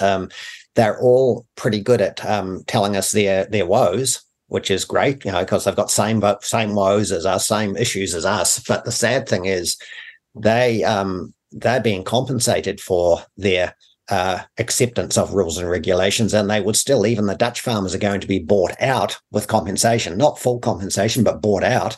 They don't get it that once you prostitute yourself to the taxpayer dollar, you're captured forever. New Zealand farmers are clean as a whistle, or we have been, although I do see some protectionist stuff happening again in terms of plantings and fencings and things like that. But we are clean. So it's not like we have to give in to what's happening over there. And I imagine Fonterra's Scope 3 emissions will be the biggie coming down the pike for the farmers of this country to bat off. So yeah, we're so different, and yet we can't get any politician in New Zealand to stand up for this. And, I'm not confident the next crop will either of politicians. So that's why, as you said at the introduction to the show, Owen, effectively you were saying the foot's going to have to be on their throat today. Yeah. Unless we move quickly, decisively, and I pick up Charlie's point about the disparate nature, and I could be accused of helping to start yet another organisation, if you will. But if we don't move quickly and decisively, know exactly what we want, what outcomes we want, we'll get sidelined. Look, there's health, there's education, there's welfare, there's 1,000 things that the incoming government have got to focus on, and we'll get left behind. Yeah. And as you know, I think it was Charlie who said, the politicians, they change, but the bureaucrats, the numbers, the mushrooming of it. I was listening to Vicky Robertson's, her farewell speech when she left the Ministry for Environment as the CEO. So she said she's proud of the fact that when she joined, was it 6 or was it an 8-year tenure? I could be wrong there. It's gone up from 320 staff to over 1,200, but they have retained their culture. To me, that's alarm bells. That's you've nearly quadrupled your workforce, and all these do-gooders tinkering around, messing around, justifying their existence. And I sound cynical, but I am. I think often more than the ministers, it's the bureaucrats behind them that wield the power. Well, it's interesting, it's not just the numbers; it's the quality. Under Helen Clark, we drove out all the top echelon in a number of our government departments. We put number crunchers in. We put army, retirees in to run some of our government departments. It's not just the numbers; it's the quality of those people. I look back to, and this is a bit of history, but guys like Malcolm Cameron, who knew agriculture inside out, full of integrity. And looked after the industry, but did the right thing as a government servant. There's just a huge lot of rebuilding required, a lot of leadership, but most of all, a lot of guts. And that's what I can't see anywhere. I can't see the leaders who will drive home that change at the pace that we need to turn the show round. Well, look, let's hope it's happening right now at the morning tea table. I mean, we're just talking about Vicky Robertson, who was the Director General of MFE.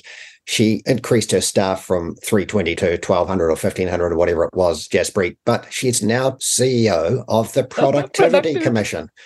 For goodness sake, she's got a pretty good cushy number. She's done it really good. She can increase numbers, and productivity goes where?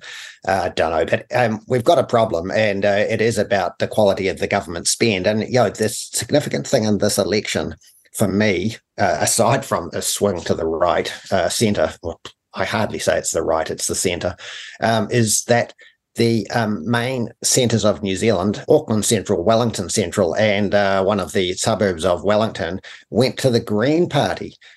Those people have no respect for the earnings of any farmer or industry in this country. If they can vote for the economic vandalism that those people want to have put upon us, that says a significant chunk of those central city elites need a big wake-up call.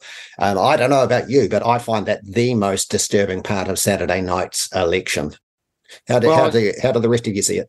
Well, Donald Trump, and I know he's a explosive figure to introduce into any discussion, but that phrase "draining the swamp," and I don't know what the term is we should use here, but there are too many people in unproductive roles working within taxpayer-funded bureaucracy that are really holding the country back. And my live example of that is we're increasing our capacity on our broiler farm by about 40% at the moment, and the build is taking 3 months, and just 3 sheds, 147 metres by 16, and that's taking 3 months.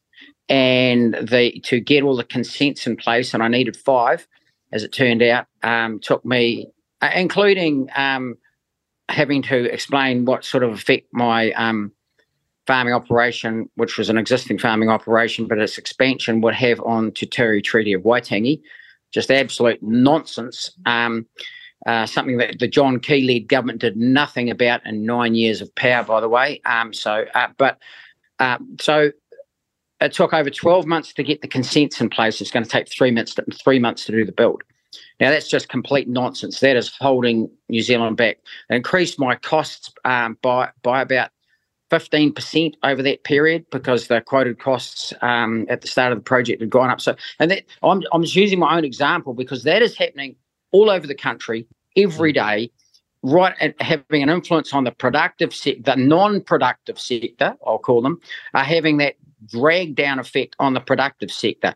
And those silly people actually think they're contributing something and they just get in the way. And I don't know how we turn that tide back. It is absolutely abysmal to try and do anything at any scale in this country anymore. God help us, is what I say. I think one of the things we should talk about and make a lot of is voluntarism. You know, we think that if there's a problem, you have to rule, regulate, bring in a law, whatever, to succeed in getting a better outcome. But if you look, at what's happened historically, generally, and it's a generalism, people want to do the right thing. They want good outcomes for themselves and their families and their business. And I look way back to 1977, for goodness sake, when, we worked hard to bring in the Queen Elizabeth II National Trust as a way of farmers taking an initiative on their own without the government forcing them, without the community screaming at them. And that's been hugely successful. It's totally voluntary. And I see that as a kind of a blueprint that we ought to be pushing, on behalf of farming and agriculture, that we can look after our own situations, thank you very much.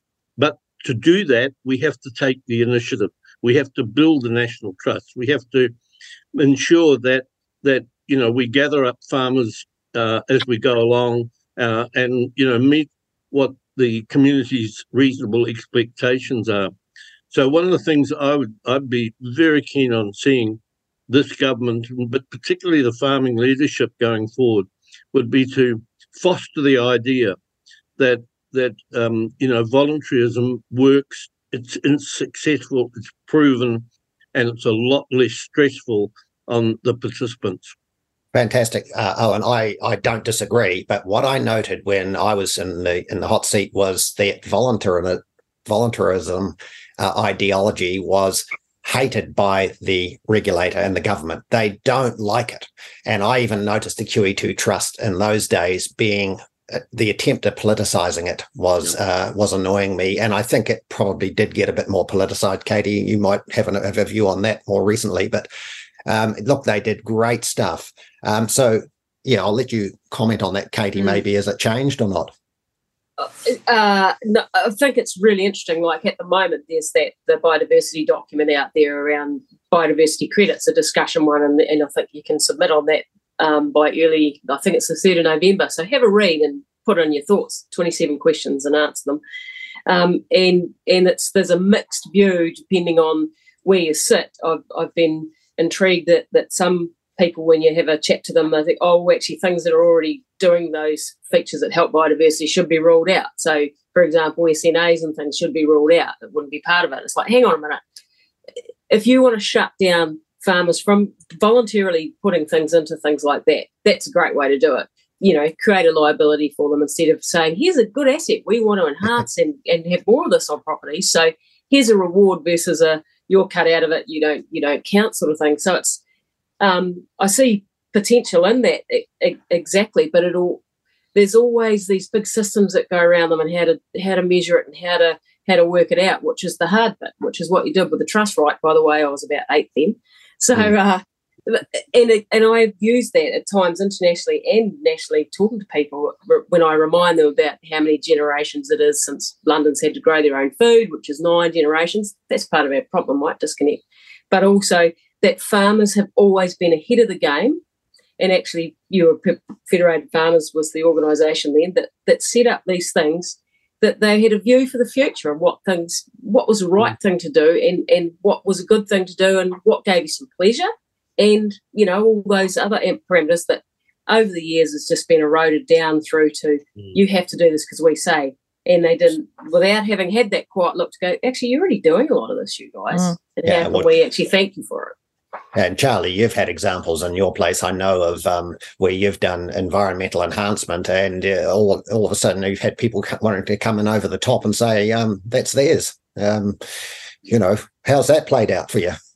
Well, yeah, it's an interesting thing. So one of our dairy farms has a man-made lake on it, and it was created about 80 or 90 years ago by the then owner, and it was a very keen duck shooter, so he created this 30-acre lake where the water's only knee-deep, because if you want to shoot mallards, they're not diving ducks, they eat off the bottom, have to have a shallow water. And anyway, so this thing was created, and I was absolutely gobsmacked that my council, the Manawatu District Council, decided it wanted to it compulsorily included it in wanting to turn it into a noted significant natural landscape, one of only half a dozen that they were noting in the whole district area. So I got hold of them and said, "Don't be stupid. This is man-made. If the dam at the end was gone, there'd be no lake." They just carried on. So this process took a while.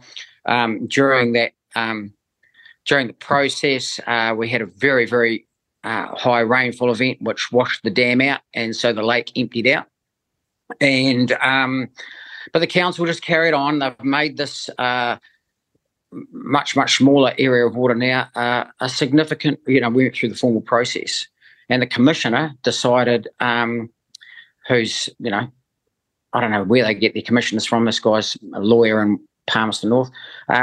Decided no, it's going to be included. So we now have this lake that used to be a lake that isn't a lake anymore.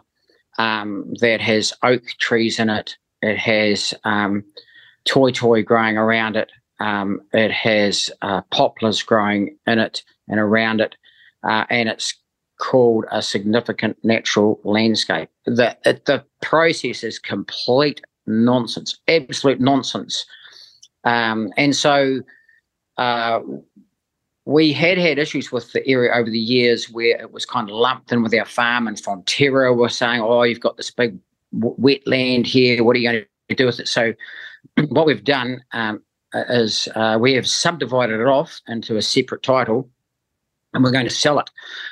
So it's not our problem. If we don't own it, it won't be our problem anymore as far as Fonterra is concerned. So it's ridiculous, the stuff that you have to do to just try and protect your rights and property, which seems to be something that's a very surprising idea to many people in days, including all the bureaucrats.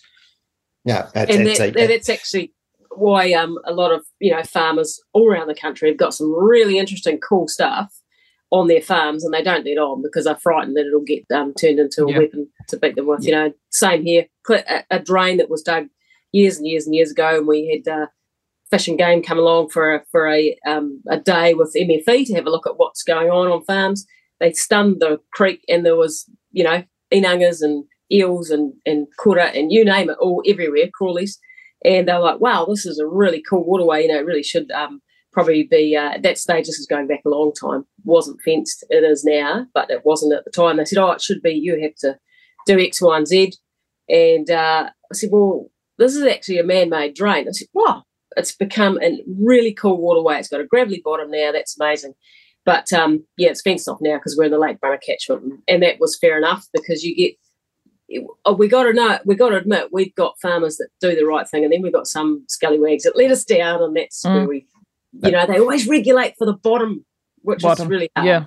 Yeah. And that's no different from any industry. You would have poor players in every industry, but the regulator seems to have no respect for private property rights. Now, we've been on for quite a while, but one thing we've not touched on, I worry about this, is getting our co-ops in check. You see Fonterra, Silver Ferns, all of these, ANSCO, having all sorts of international tie-ups, alliances, pledges they are signing up to themselves. The most recent example has been this latest venture, Agri Net Zero, it's Agri Zero. So it began as a agriculture climate emissions reduction organization center in February. They renamed it. they've got hundreds of millions, $165 million. And when I look at it, it's like all these players that have joined there agreeing that 50% of New Zealand's emissions are from ag, 70% of those are methane. So it's not even a question of corralling our politicians. Our co-ops are way, way ahead. Follow the science and you'll get the money. It's as simple as that. 160 million employs a lot of people, creates a lot of meetings, a lot of airfares, a lot of junkets. I think it gets back to what Charlie said before. And we've got our processes involved in the political side far too far. Now you can argue, was that Federated Farmers letting them through the door, or they just assumed more than they should have? I think Federated Farmers has got to stand really firm on this and take some really strong leadership. Because if Fonterra want to produce milk powder that's emissions free or whatever, good on them. They just got to go to their suppliers and say, hey guys, here's an incentive if you reduce your methane levels. But Fonterra shouldn't then expect me as an open country shareholder to actually meet their standard.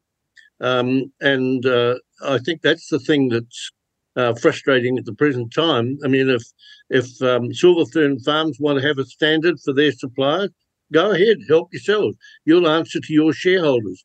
But don't ask me, because I supply AFCO, to meet your standards.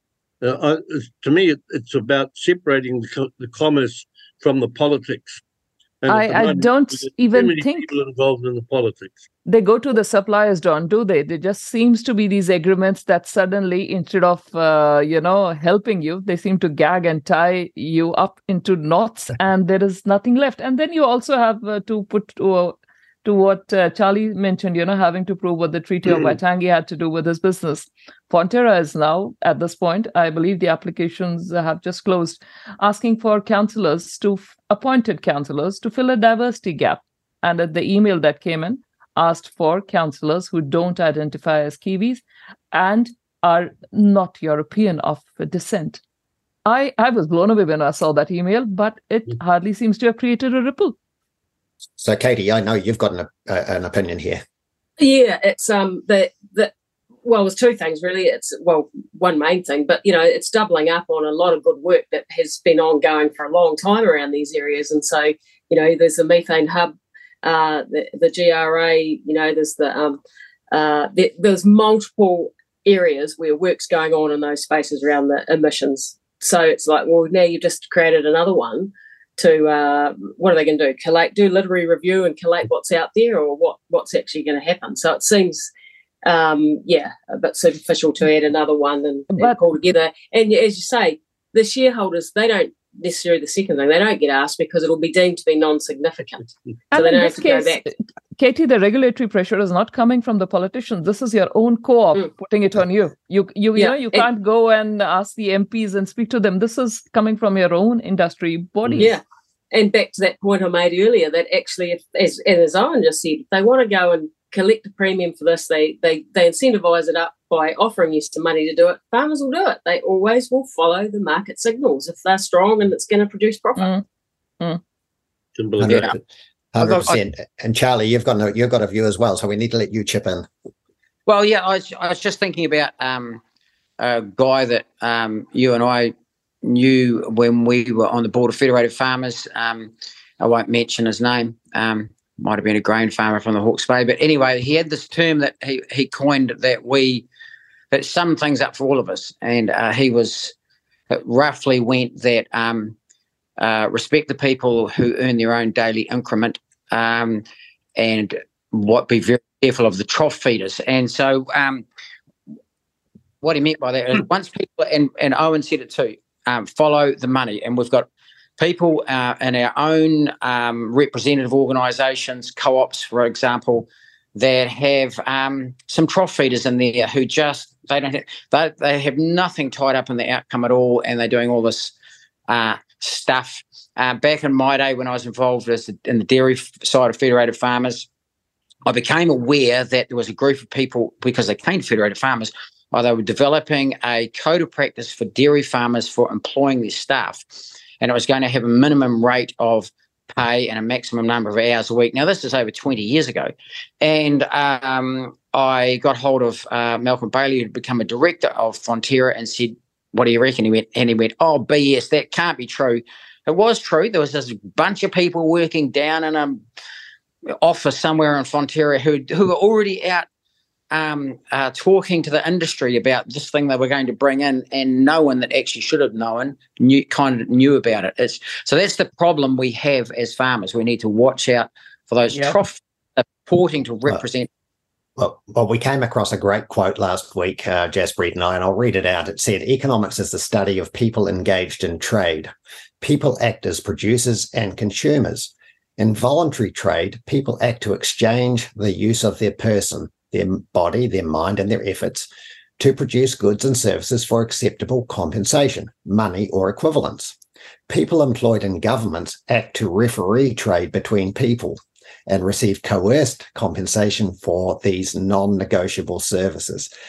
And I mean, so many people have written lines like that, but it's so true. That's all we as farmer representatives have ever been faced with, people taking unearned increments from your business. So legislative privilege, screwing your business up. Now, we're a trading nation. We've been suckered into believing that, we don't know enough and we need some authoritarian types at the top to tell us how to trade.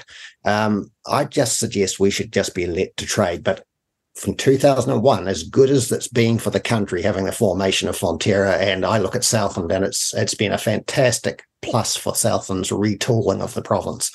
It doesn't matter whether it's a cowshed or a house or a tractor or more employment. It's been fantastic. But Fonterra acted, I used to say this, and I'll say it today, I used to say it in 2011, Fonterra has acted like the government for all farming. And we've now got more than Fonterra acting like that. We have Silver Fern, we have other co-ops acting like they are the government for all farming. So we need to wrap this anyway, but look, we'll have a final whip round. What's the prescription in the days and weeks ahead? We're going to get a solid centre and centre-right government bedding down and delivering for business and the regional New Zealand, or are we going to have the metropolitan areas dominating again? To use a rugby analogy, Will Jordan, representing agriculture, has just been passed the ball on the wing. There's nobody in front of him. The try line is beckoning, and if Will Jordan doesn't put his ears back and go like heck to the line, the only person to blame will be Will Jordan. I would say if you're a farming leader at the moment, or even just a farmer, pick up the ball and go with it. There's never been a better opportunity. You're going to have to take the initiative. You're going to have to take it early, and you're going to have to take it hard, and it's going to be an almighty struggle. Some of us go back to the 84, 85 period when we were on our benders, and people like Peter Elworthy and Ken McDonald and others did an amazing job fighting back against incredible odds. Well, the odds might be against us, but the opportunity is there. The try line beckons. All I can say is you'll never get a better chance. Right. Take it.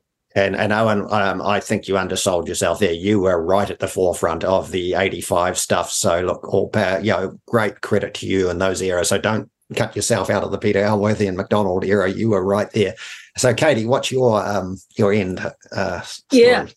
So I was in fourth form then. So thank you for that, because I've never farmed under a subsidy, and it's made us better farmers for it, from what I can see. And seeing my friends overseas, great farmers, but they too talk as younger farmers now that if they could get out from under subsidies, get the old guys out from under it, they'd do better. As hard as it was, but and I think I agree with your sentiment. If there's no changes made now that are significant, then agriculture is not going to be able to help this country going forward with the export dollars income that it needs. And one of the big threats that I've seen wandering around the world is actually localism. And we need all the tricks we can get in our own productivity, in our own good marketing, not taking the premium out from under us before it even gets out of the country, because we're going to have to compete at more and more at that level, which is at an inefficient way for. But everyone presumes and believes where they live that the most effective food they can eat is right at their door, and we know that's not always true. And so, Charlie, final wrap from you. What do you reckon? What's ahead? I think we've got Labor light running the country for the next 3 years. Things probably won't get much worse. I don't think they'll get any better. I know it's a cynical sort of view, but I'm pretty sure that'll play out like that. And as far as I would urge any farmer that's listening to this, anytime you hear any bureaucrat or politician say farmers are telling me, ask them to tell you immediately what farmers told them that, name them, and if they can't, I think you're telling me porkies, because it's you hear it often.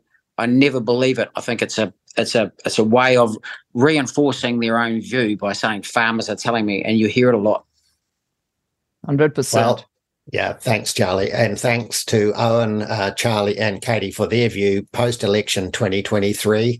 We've got some surveillance to be doing. I know one thing that will get me exercised as a person that was with some of you others on the methane topic for years is if Andrew Hoggard and Mark Cameron do not lift the current science off the table, the most recent current science about methane's effect on warming off the table, and say, we've got to use this. Until they have that debate and bring out the people that say that, no, the physicists of the world that have written this stuff don't know much, until we bring this to the forefront, we're going to be having the scrap. Now, to me, it's the key thing for Hoggard and Mark Cameron to convince David Seymour to lift off the table. And I know, Owen, you're running the Methane Science Accord.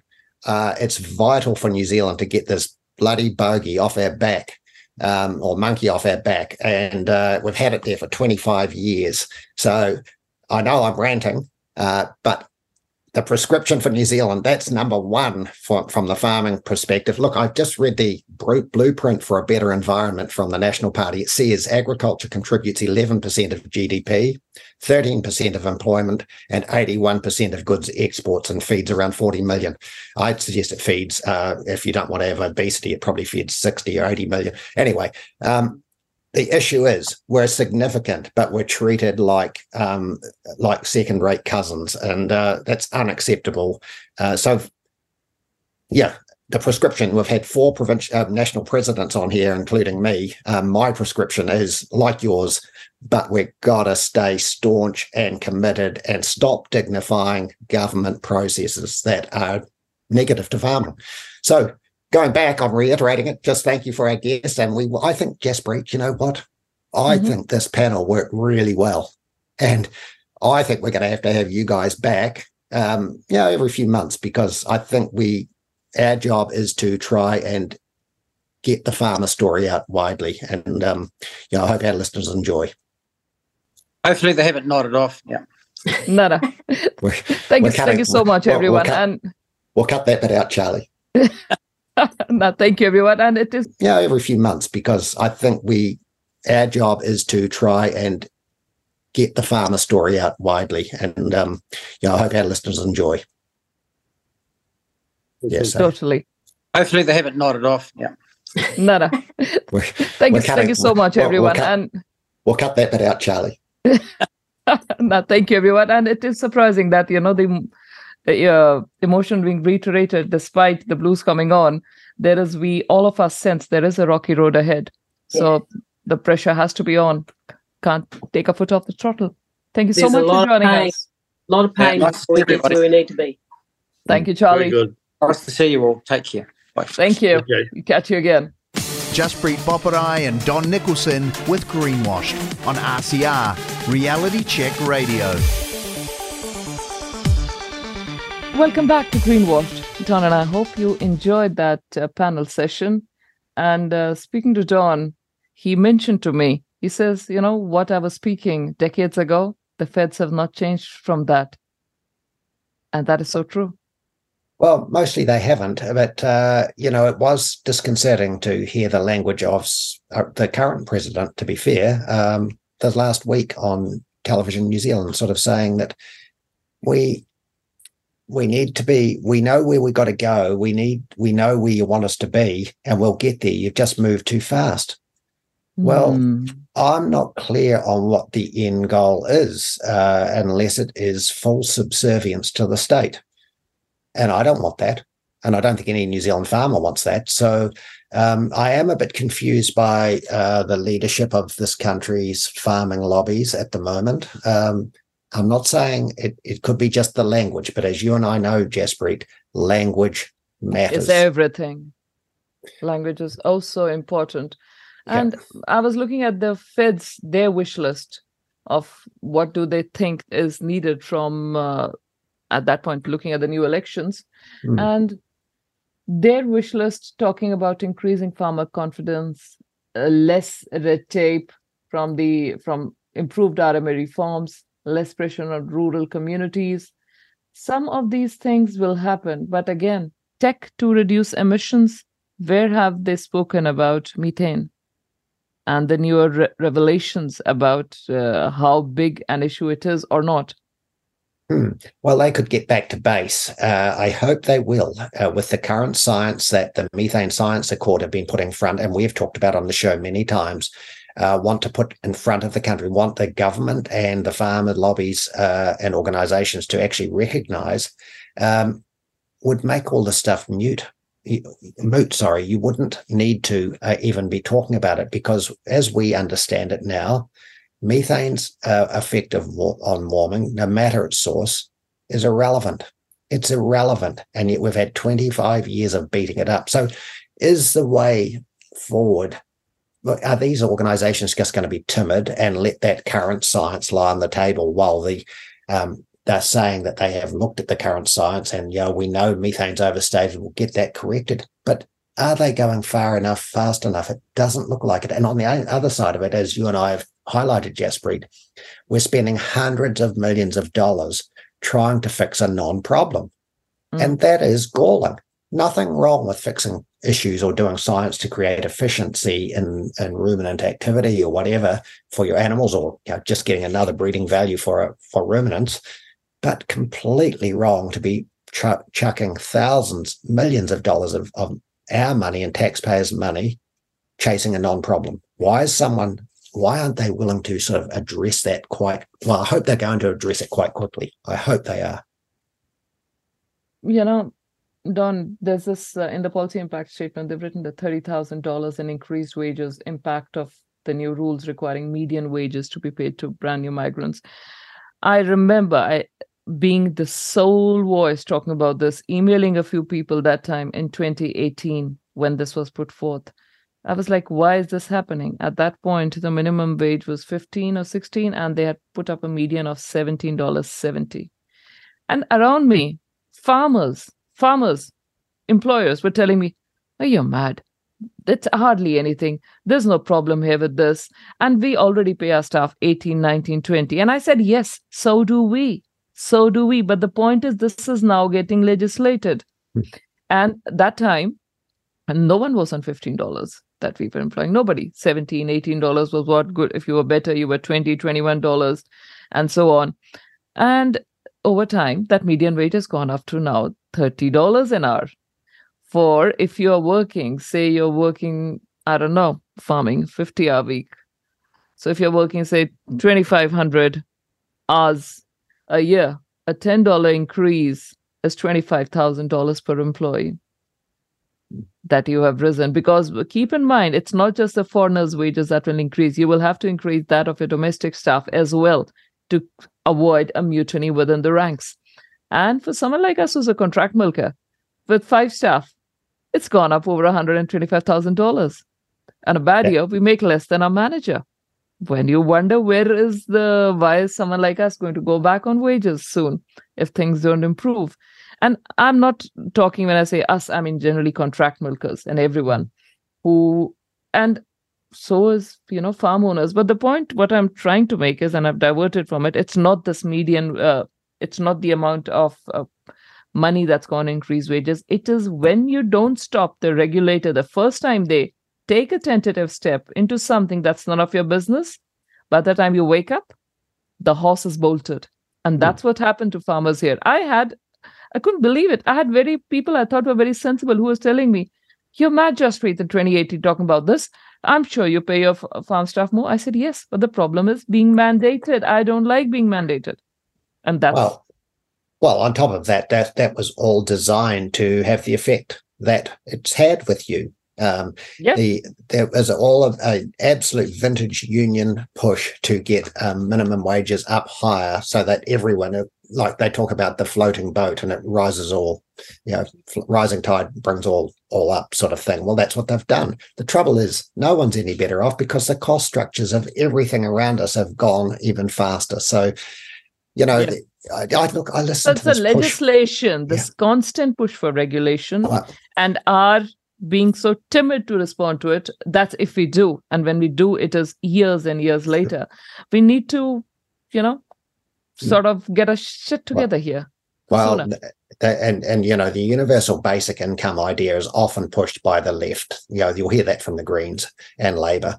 It's an absolute socialist construct, just an appalling scenario. But there you go. That's where we're heading with the 9-day fortnight soon, and the 37-hour or the 37-hour week will soon be less. I read the other day where teachers want to get to a 4-day working week. Don, I had my babies too early, but at least by the time menopausal support comes along, I'll be just in time for that. Let's look at the bright side here. Oh, there's chemicals for everything. Don't worry. Right. But what I wanted to draw your attention to is the feds have been doing some work in the banking space and the pressure coming on farmers from bankers, their lenders, whosoever they are. And I think that was around the middle of the year when feds first did it. This was the banking survey carried out in May 23, and it showed a huge upswing in the number of farmers who were coming under pressure from the bank. In May 23, 24%, that's nearly a quarter of the farmers said they were feeling pressure from their bank. This is the highest since this particular survey began in 2015, so 6 months ago. This was followed recently by a call from feds just last week, actually, saying that there needs to be a probe into the bank's emission policies because somehow people have made the connection that the pressure is coming from the banks because they have certain emission targets which are now being pushed further down behind the farm gate because farmers, we don't have enough regulations and pressure already. And so the Fed's Dairy Section Chair, Richard McIntyre, has claimed that the Net Zero Banking Alliance raises questions whether the banks are acting in a competitive manner. So Net Zero Banking Alliance listeners, has anyone ever come across this, spoken about this?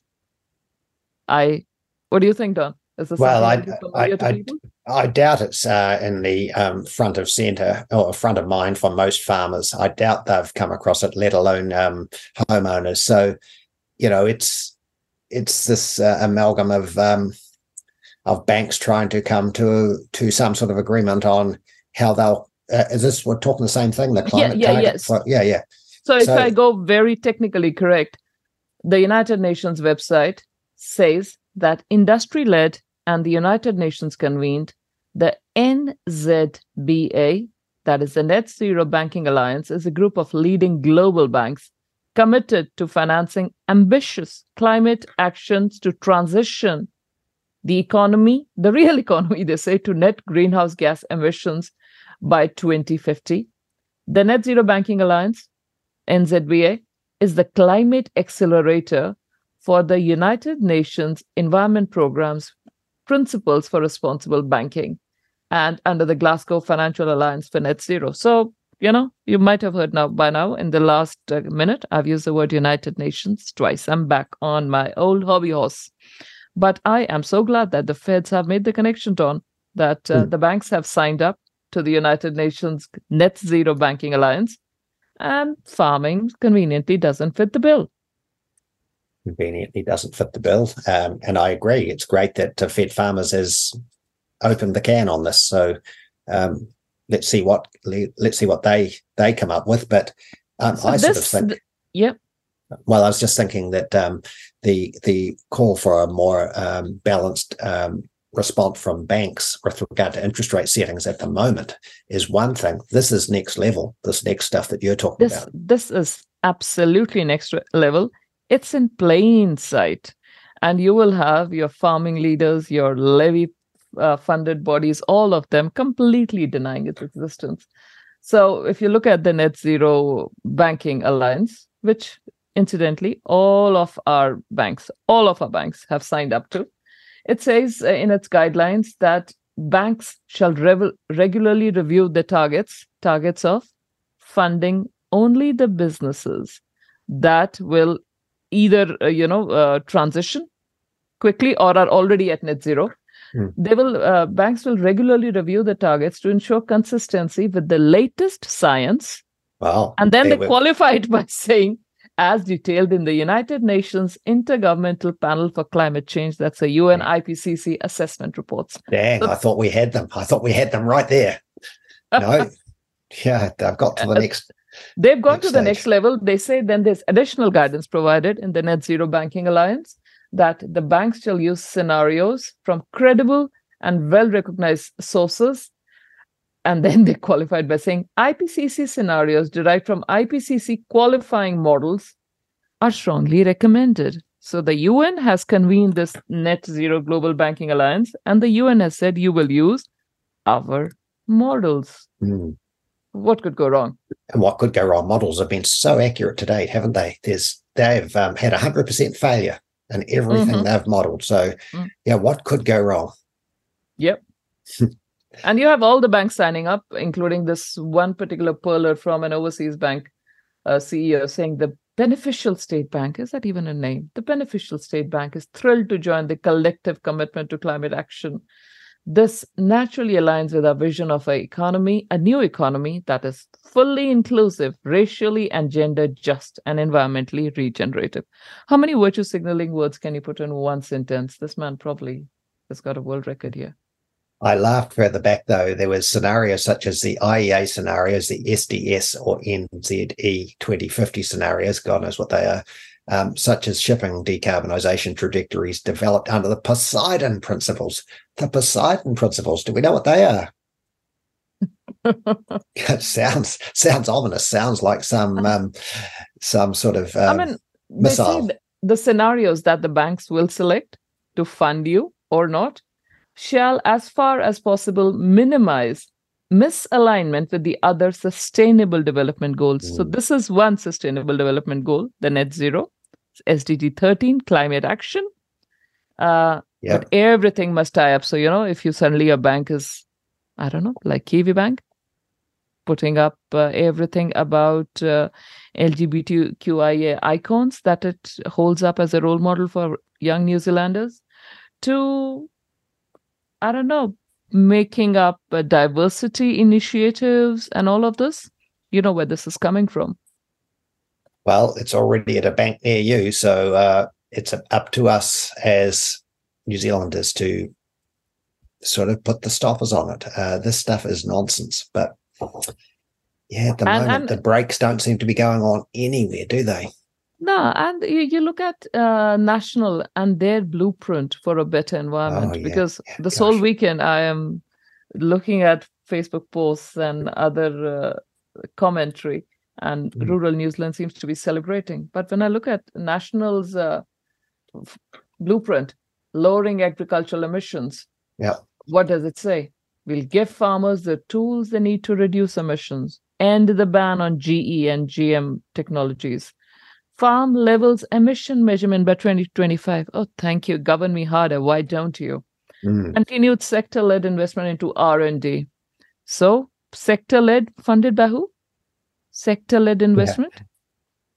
Oh, yes, 50% or more by you as users, but the taxpayers will also be chucking some cash in there, at least 50%. Mm-hmm.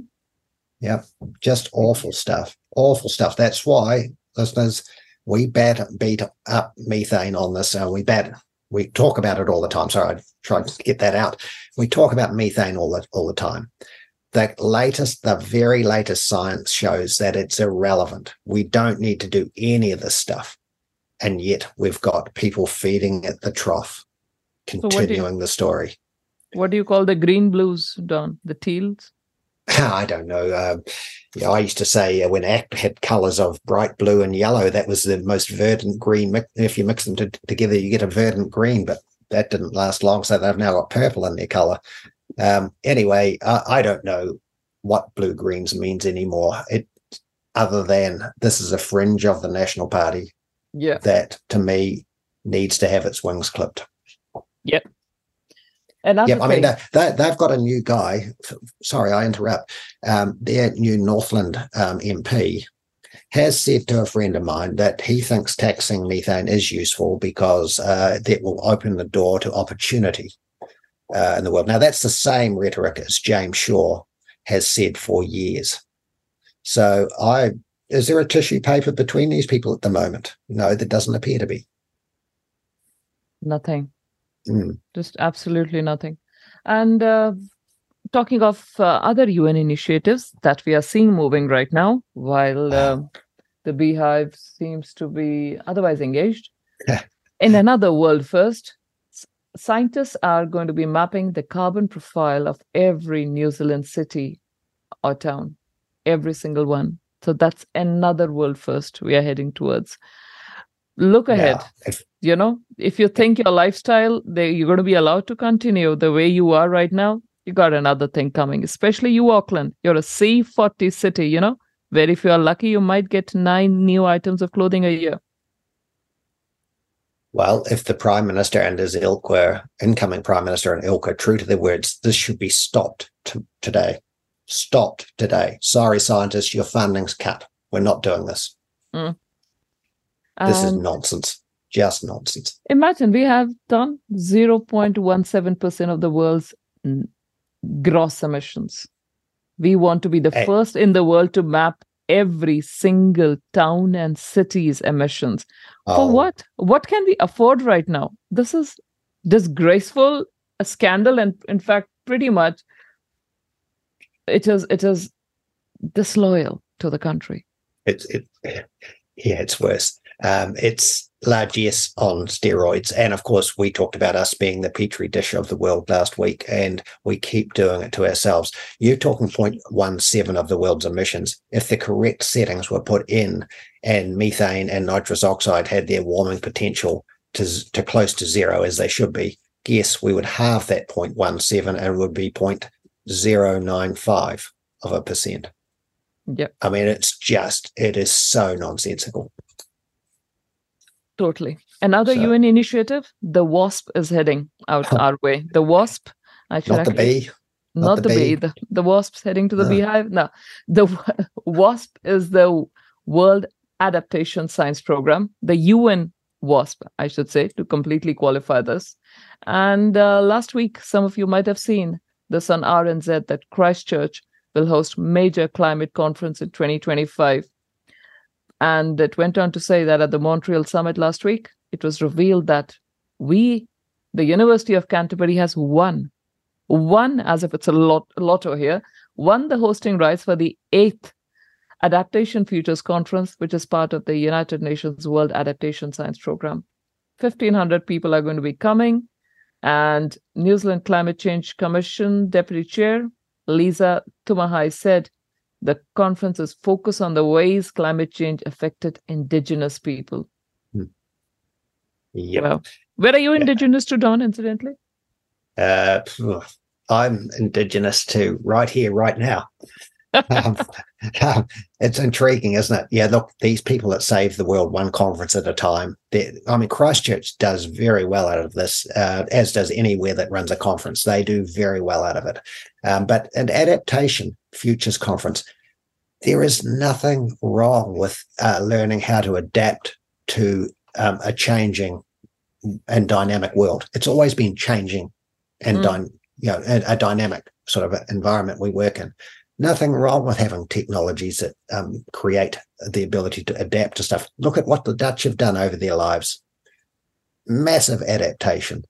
Did they need climate policies? No, they didn't. Is legislated climate change an issue for them? Well, it could be now, but it never was then. It was just climate variation. Let's adapt to it. That's where we should be, and that's where we should stay. And it doesn't need this international bureaucracy. And as I said, when I left Feds 10 years ago, the greatest job scheme ever devised, it doesn't need it. Yeah. So those are two UN initiatives that are right now going to be affecting you: the UN WASP conference and the UN Net Zero Banking Alliance, which the Federated Farmers are worried about is causing pressure on farmers. Something else strange also happened last week. The Guardian published an article worth reading. It concerned the massive insurance costs that owners of EVs are facing. And Don, since you mentioned EVs, here's how the article started. It said driving an electric car should be a win-win, saving money on the planet. So Davids was shocked when the insurance on his Tesla Model Y came up for renewal, and Aviva refused to cover him again while several other brands turned him away. When David did secure a new deal, the annual cost of his insurance skyrocketed from £1,200 to more than £5,000. What's the reason for that, Jaspreet? He asks quizzically. The article goes on to say that the problem seems to be the fragility of EV batteries and the enormous cost of replacing them, even if you have a small bump. But whatever it is, the proposition, certainly, we don't have such issues, being put in our media yet. There will come a time when some of this will be unavoidable. But will there be other insurances subsidizing EV owners' insurance? I don't know. Probably likely, I'd imagine. I mean, insurance has just gone crazy in this last year, the extreme changes to premiums. So, while we ham up climate catastrophe and things like that, we're going to be paying. Now, interestingly, we've talked about Roger Pielke Jr.'s papers and the output from him under the honest broker. This last week, he talks about, and we've talked about several times, around the representation concentration pathways and SSPs. I've forgotten what that is. Socio something. So these are climate models, listeners.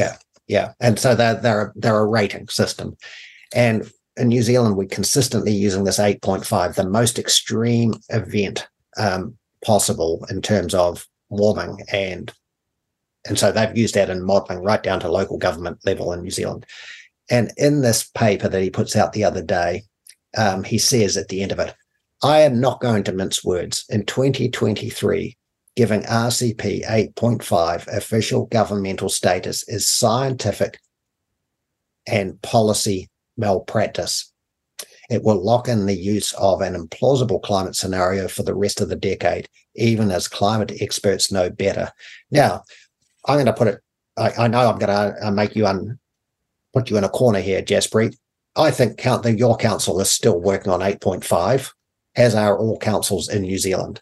Yes, they are, Don. And I have questioned that. And the reason we are told is simply that the councils can only work with the guidance provided to them by the Ministry for Environment. Yeah. And the Ministry for Environment is not, it says it did its initial New Zealand emissions inventory calculations based on certain models. And it is not budging from them until the UN looks again at the science. And the UN has said it will look at it in 2027. Yeah. So till then, the science is settled on. Don't you dare insinuate anything different.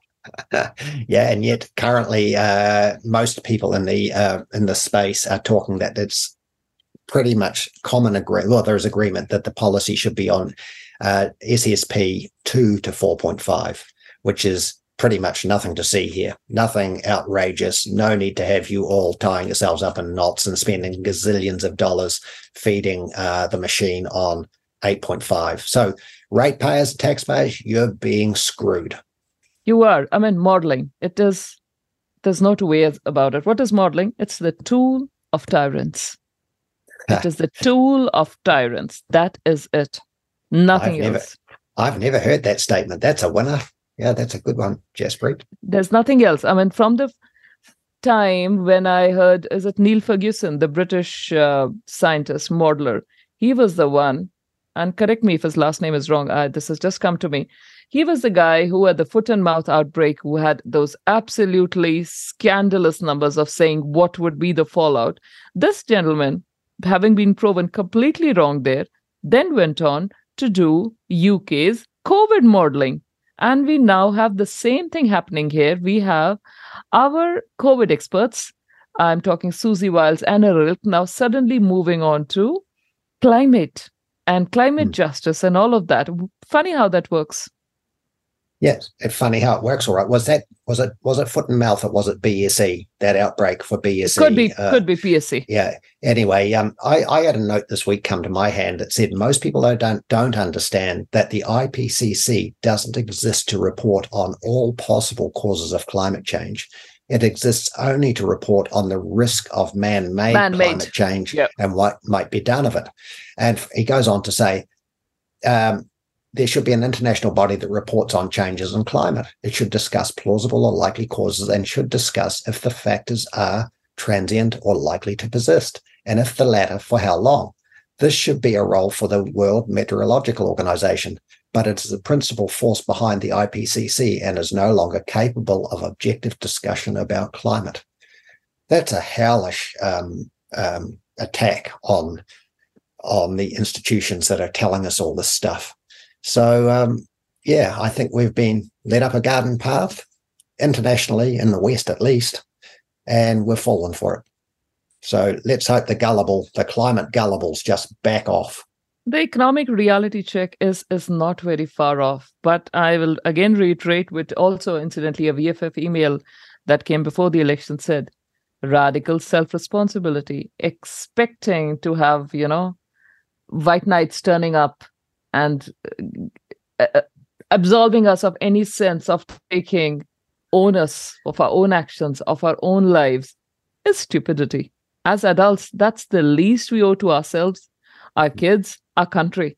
And regardless of, what you think, which way the elections went and what you think is going to happen, I would encourage everyone to speak up, to educate themselves a bit. Much of the stuff that Don and I speak about, I do realize it's not sexy, but I can also tell you that much of the stuff was stuff I didn't know anything about, say, till 5 years ago.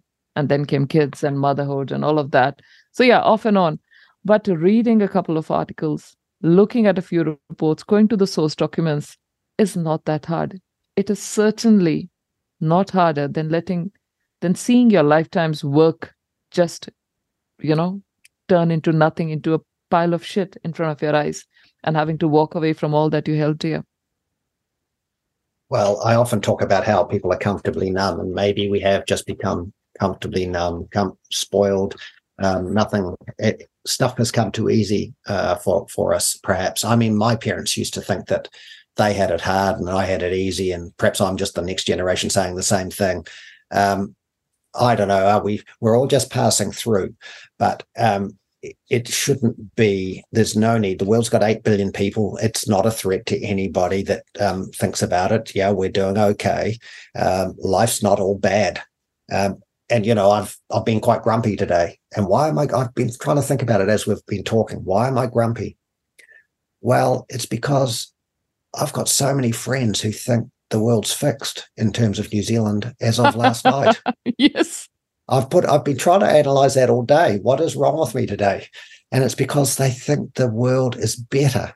Now, Fred Dagg talks about the great little country we have here, New Zealand, and the like, but it doesn't need to have this. We don't need to be living in this tension that I'm feeling. We don't need that.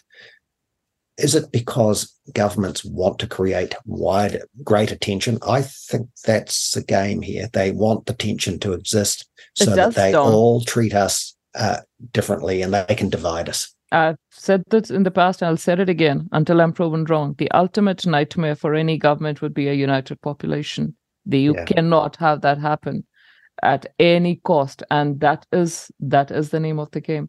But we're talking of comfortably numb. There's one gentleman who is not comfortably numb, who is going to be a repeat guest today, and that is Tony Seabrook, a farmer and from a farming organization in Western Australia, giving us an update about certain, what do I say, crazy stuff that's been going on there for a while now. Yeah, the Aboriginal Cultural Heritage Act, the Voice, the live exports, the ban on live exports, and farmer anxiety. Well, farmer suicides probably in Australia. Sadly, some of them are having to shoot their own animals because there's no market for them anymore. It's just, he's such a straight shooter, Tony, and he is. I think if you saw him in a party or out doing a full-blown interview like he does with us, nothing changes. He's just Tony Seabrook. He's a straight shooter, and man, do we need a lot more of those in this country. Yes, we certainly do. So it's great to have repeat guests too, by the way, isn't it? I think it's building up the rapport that we've now been going 6 months in a rapport. I think we've done okay getting him back, and we've hopefully got him hooked for sort of every 3 months or so. Yes. And I think on top of that, I'll just reiterate the panel we had before. I think that's a good idea for the future as well, because it just gets rid of the old monotone Don and the dulcet Jaspreet dominating everything. Dulcet Jaspreet. My kids will have something to say about it. And, I mean, even if you leave alone my husband. But thank you, Don. And thank you, listeners, for listening to Don and me today. We might have been crabby at times. I know I am. Don is himself admitting to it. But self-responsibility, personal responsibility. And I am very grateful to be living in New Zealand. When I look outside my window, I see my kids playing with a few chooks. And this land is what provides food on my table, and a roof over my head. And this voice, I'm so grateful to be doing this show with Don. I'm grateful for him to be still up for this fight after decades of doing this. And I'm grateful to those of you who've tuned in this morning to listen. Please join us as we speak to Tony Seabrook after this. And whatever you do, have a great rest of the week.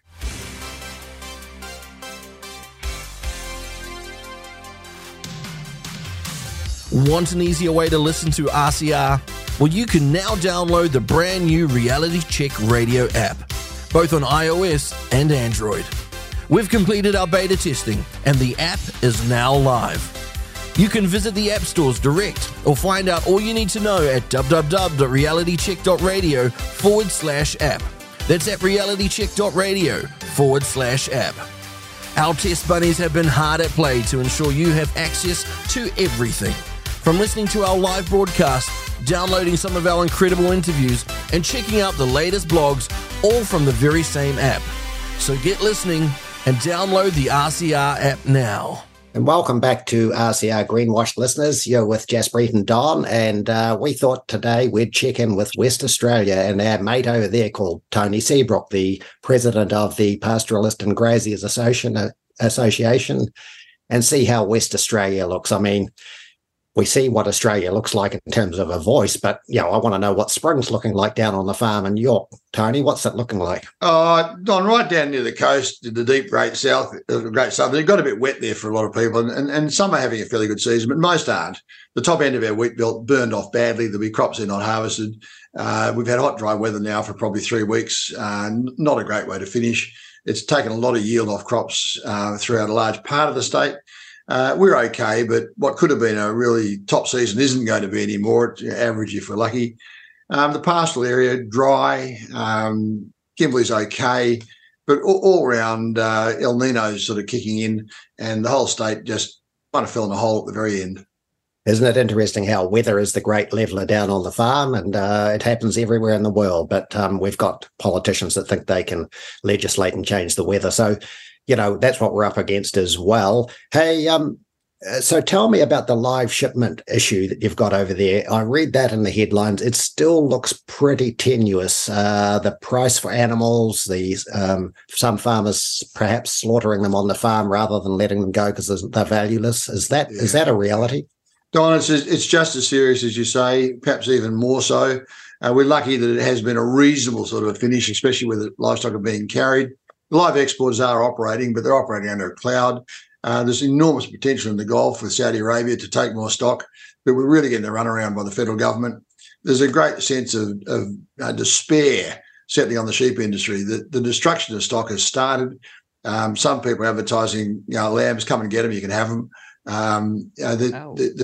There are a lot of stock that if you send them to auction, you wouldn't get back the cost of the freight.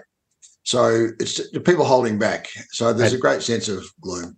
And the major issue, aside from the live export issue, is the lack of processing capacity in West Australia. You just are so reliant on the live export trade to take up what processing couldn't. Well, we've got an abattoir down near Esperance, Shark Lake, that closed a little while ago. Oh. So in actual fact, most of the abs are working at pretty full capacity, but they can't handle it. And look, as any producer would know, the difference between a mild undersupply and a mild oversupply isn't a lot in numbers, but my God, it's a lot in price. Yeah. People are giving up. A lot of people, they're stuck with this for a long time, but they're just simply going to say, we're done here. This has been too hard for too long. And with live export shutting down or potentially shutting down in the near future, we're kind of done here. We're sick of it.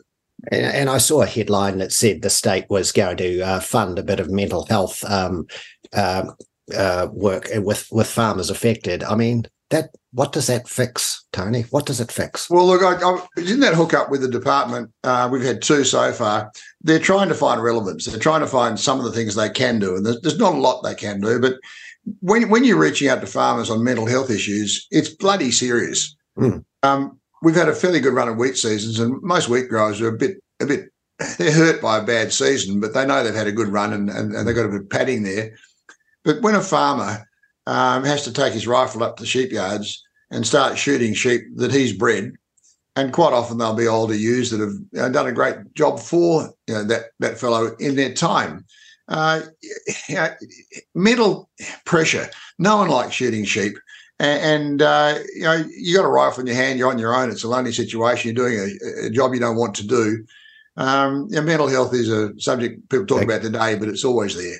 Big issue. 1986 in New Zealand, we had similar problems where sheep old ewes weren't worth a damn thing, and there was actually a slaughter in the main street of my city to show the country that we mean business. It's tough down inside the farm gate, but that's the gaming that was going on then, and it's sad to hear that it's still going on today in West Australia. So on the 2 farm organisations over here, and the other one, WA Farmers Federation, is headed up by a fellow called John Hassel. John and I get on really well together. I crafted a letter about a week ago addressed to all of our federal parliamentarians from Western Australia. John signed it. The Minister of Agriculture was asked if she'd sign it. She wouldn't. And I consider that to be a great breach of faith that she wouldn't do that. But the letter has just asked for a meeting with all of our federal parliamentarians in their own time, in their own offices here in the West, and to discuss what the issues are in the hope that they might prevail upon, not the minister, but Murray Watt, the lawyer from Brisbane. He's not our target. The target is the inner sanctum of the Labor Party. And if we can have an amicable meeting with these people, we'll do that. But if we're not getting on, if it's not working, okay, guys, here's the deal. You want to shut us down? Well, then all we can do is shut you down. We will target the seats that are the most vulnerable in the best way we possibly can. If we can take 1, 2, maybe 3 Labor seats out of Western Australia in the lead up to the next federal election, you guys are going to be in trouble. So if you want to play dirty, and if that's the only alternative we've got, that's what we'll do. Good word. Keep the pressure up. That's what we're missing in this country from the farming lobbies. Real pressure. Yeah. Anyway. And another thing, Tony, most of the articles that I see here for you guys, they also seem to begin with the fact that Australia has increased its sheep flock, and that's the bigger reason for the whole glut. They're saying that from 2020 it's increased by 25%. Literally every single article. Why is that? Look, we're nowhere near where we were before. We peaked out in the early 1990s at, I think, 38 million sheep. We're now down to about 12.5, maybe 13 million sheep. So about a third of where we were before. What did happen with the big drought in the eastern states was that we had to restock over there. So 1.5 million sheep ewes left Western Australia heading east after the drought had broken. So we repopulated the flock over there. Sure. There's no doubt about a farm. You give me one blade of green grass and you buy 2 sheep to put on it. Totally. And good seasons, you build your numbers up, and then this happens, and all of a sudden you've got to get rid of them. But the Australian sheep flock, I don't know the total number, but certainly in Western Australia, we're down about a third of where we were at the peak. I can tell you New Zealand used to have 70 million sheep around 1980, 82. We're now down to probably 20 to 24 million.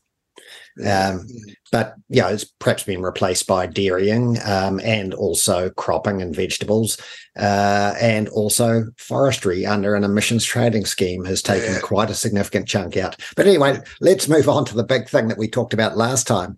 I mean, New Zealand has a similar concept to your Aboriginal Cultural and Heritage Act called SASMs. They are sites and areas of significance to Maori. But so we've got some similarity, but when we last spoke, you were putting the wood on your parliament to rescind that legislation, and it looked like in the media that was the case. What's happened since? We gather it's been there's been a bit of timidness from your state premier.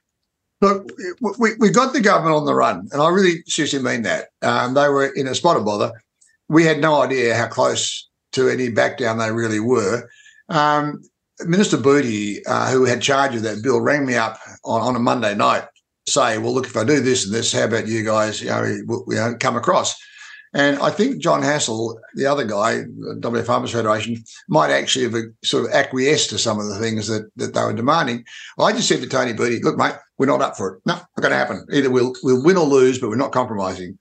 And about 10 o'clock next morning, the state premier announced, okay, it's finished, done, bad piece of legislation, should never have done it, bridge too far. He said all of the things we'd been saying right up until that point.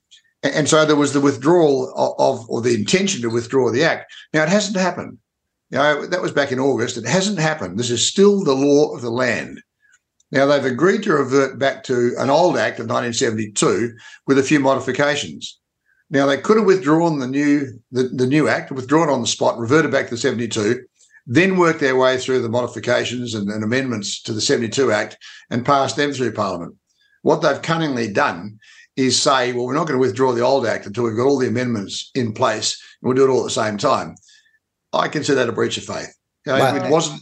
Yeah, it's a breach of faith. And so when they haven't withdrawn that Act is now in operation, and you breach any of that Act, and you are in breach of the law. They could have a crack at you. The larks, as they had these consultative groups, that's fallen apart.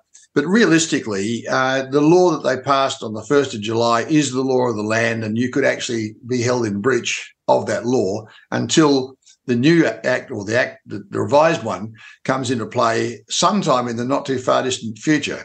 The cynics amongst us had a very strong belief that they might be watching what happened with the voice referendum to see whether they could sort of tweak it a bit more or give it a bit of a shunt their way. I think that probably now if they haven't got the message now, they never will.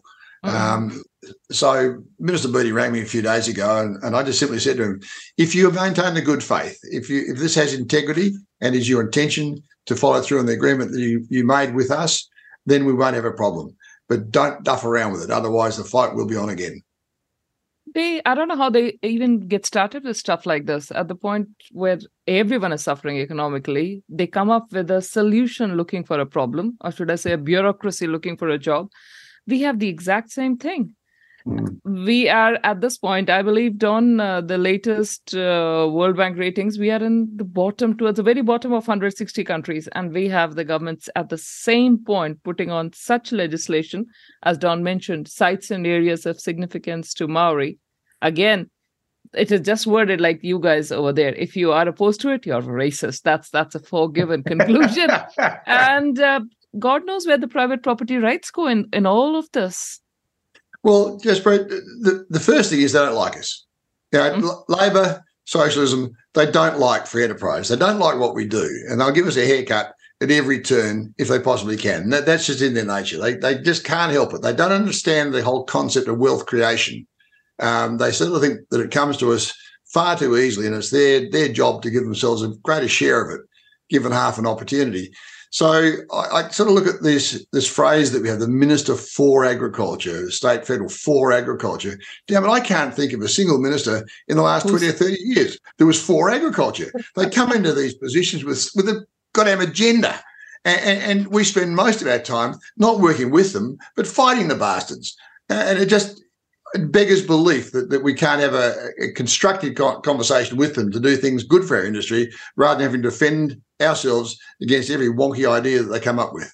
Yeah, they put both hands in as far in your pockets as they possibly can. And if it comes out with nothing, they still dig deeper looking for something more, don't they? It's like they have a credit card in each pocket and in each hand and they want to max it out. It's incredible. But same issue, different place. Look, some work done here a while ago indicated that with all the welfare handouts that go to the average taxpayer, nearly 50%, 48.5% of the population pay no net tax. They get back in all of the little perks and kickbacks and things, almost as much tax as they pay. Then you come down to the person like myself and the ones I represent.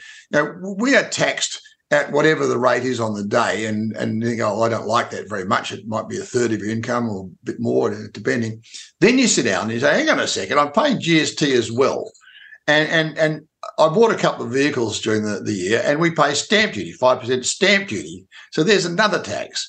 And then there's the rates on your farmland. And I was told a few minutes ago that our rates went up 18% this year, which is not quite inflation. It's more like bloody empire building. And so you start adding them all up with the GST and stamp duty and payroll tax. And then you begin to think to yourself, I'm not even getting half of this, not even half of it. Yep. It's endless. Tony, what would be your view? Hopefully, by the time, the dust settles, the voice referendum is a thing of the past. 360 million, something like that, spent on pushing the yes vote. What sort of ramifications do you think this should have on the politicians, the ones who very openly were in favor of this whole divide and rule agenda, as I see it? Look, I suggested about 6 weeks ago that we ought to call this thing off and we should have a Royal Commission. End of story. We should have a Royal Commission. There's $100 million a day being spent on this industry. Now, the Aboriginal population, by self-definition, is about 3.2% of the entire population. Now, not all of those are in desperate circumstances, if even half. A lot of them have got good jobs and live in the cities and don't need the help. When you start to work out $100 million a day, $38 billion a year for what we're getting, there are communities in the middle of Australia that don't even speak English. They don't have any. They didn't even know about the referendum. It's just, to me, absolutely bloody reprehensible that amount of money can disappear for the pitiful result we're getting. So somehow or another we need to sort out where the money's going to. But you said that figure of 360 million. Someone said 400 million. It's academic. This is down the drain, just wasted. And then you've got all these Labor politicians flying all over the countryside and going out to the Northern Territory and living out on country. And I'd suggest that probably it's a lot more than the figure. Then there's the distraction. Our country has not been well governed when this has been going on because these people have been absolutely committed to carrying the day here. So the figure you suggested is probably a very, very small part of the overall cost. I have no doubt. I even saw a small pamphlet somewhere on Facebook coming through my feed, which were obviously meant for children. How to talk to your dad about the voice, about voting in the voice. They left nobody untouched, did they? I wonder what sort of brainwashing went on in schools during this time. Well, the ABC is surreptitiously gunning for me at the moment. I can't get my finger on it entirely, but a little journalist rang up and asked some questions, and I thought about it afterwards. So then I rang her boss and I said, what's going on? Who wrote those questions? They are having a bit of a crack because they don't like anyone turning the heat up on the ABC. But the panels, honestly, you think that the Indigenous population of Australia is 50-50. They can't help themselves. Night after night, people are tuning off the ABC. Bolted on, genuine ABC viewers who have been lifetime committed to the ABC are absolutely furious at what that broadcasting corporation has done. Impartial has no part to play in this. They've been so biased and so bound up in pursuing the case here. And And even now, I just watch until we start the interview here, and the lamenting that's going on, not reporting what happened, the lamenting at what's happened. Guys, you're the ABC. The public funding goes into this thing. You don't have a right to form public opinion. You're supposed to report on the news. You're not a propaganda organisation. Stop it. Yeah, exactly. And I know Rowan Dean on Outsiders always talks about effectively defunding the ABC of the $1 billion a year that they get because of their one-sided reporting. It's interesting, the censorship and the free speech laws that that they were trying to put into our regulations would effectively put the wood on people, on organisations like Reality Check Radio. Serious stuff happening. So I hope you guys push back hard on this stuff, because we're going to have to push back hard here. Even though we now have a change of government, it's about keeping the foot on the throat, because effectively the change of government, the deck chairs might have shifted in the parliament, but they haven't shifted in the bureaucracy. So Don, there's a question that you can ask at this particular junction, and that is that when I stand up and say you're biased, no, we're not. No, we do surveys and we're not biased. Okay, I can tell you every journalist I know on the ABC who leans left, you can tell by the questions they ask and their demeanour, you're leaning left. Tell me one. Just tell me one person you've got there in the ABC, this public broadcasting organisation, that actually leans right. Biased to the same extent you're biased left, biased to even one. And I don't know of any. They're very careful to either sit in the centre and not let on they lean left, or they just plain lean left. Yeah, got that here in spades too. And in fact, the result of the election at the weekend 6 or 8 weeks ago was going to be considered, pretty much dominated by two parties, ACT and National, and it would have been a centre-right government, and it still is. But what happened there, you could detect that mainstream media, the leftist mainstream media, wanted it they wanted to get in the game because they were worried that the centre-right government would be all too powerful. So what they did is they gave a lot of time to a centrist party called New Zealand First. And so what's happened is they've taken the edge off those centre and centre-right parties, and sort of the dominance of those parties has been reduced. Thanks to mainstream media's agenda to try and pull us back to the left. Now, it worked. They did the job. But, New Zealanders, I see it. I hope other New Zealanders have seen it. But anyway, let's get back onto Western Australia and what's happening in, a couple of things. Let's finish that. Should Prime Minister Albanese resign after the Voice fiasco? Well, if people they tend to hang on for a bit longer than they should. We've had a situation with the chairman of the Qantas board toughing it out and toughing it out and toughing it out. In the end, he resigned conditionally at the end of next year. Mate, just bugger off. You got it wrong, and get me going from here. William Shakespeare. Is he going to pay? Is he going to pay the ex-CEO's bonus that's on the way out? Well, that's interesting, but I'd consider that our Prime Minister ought to give very serious thought as to what he might do into the future, because, mate, you attached everything, your whole self, to this in a most unflattering way. The last few days, almost begging people to vote, and the things he said. It's just a minor thing and it won't make any difference, and it's a good thing to do, and if you're a mean-spirited person, you won't vote for it, but if you're a genuine, decent person, he demeaned himself, and there's so much of him wrapped up in this. He's in very deep water here, and if he just thinks he can move on, there'd be a lot of people thinking that, mate, this is something that a more prominent, decent person would say, I resign. No, I doubt Australians are going to forget this in a hurry. And the fact remains, these guys are supposed to represent the public opinion, not try to mold the opinion. And that's what they seem to be doing all along. And I often, as many times I was listening to your politicians, especially Albanese, it was like, it is demeaning of a person holding the position of a prime minister. I'm glad you said it that way, because that's how I saw it. To me, he was flogging it. He was flogging it. Yeah, and I saw our ex-PM Jacinda Ardern beaming, over these last few days over the election hearing, and please vote for Labour and this and that. And I'm like, God, give it a rest. Give it a rest. Yeah, Well, she was lucky she didn't stick around, because in her own electorate, they got gassed and they got taken out. So, she was not popular within her own old electorate. Don, the damage that she did to your country, the smiling Jacinta, smiling, lovely Jacinta, creating chaos and mischief, wherever she went. We were watching. We knew what was going on. Absolutely. So, anyway, look, where we are here in Australia today, the Labor Party is bereft of the sort of people that might lead it. Statesmen are pretty rare and hard to find, and I'm afraid that the fork in the road where our current Prime Minister might have been a statesman, he took the wrong turn.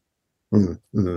Hey, so look, let's move on to the Pastoralists and Graziers Association convention. What pearls of wisdom did you learn in that convention a couple of weeks ago?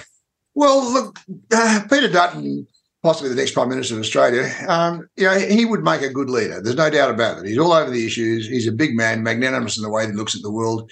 And it was a pleasure having him opening our convention.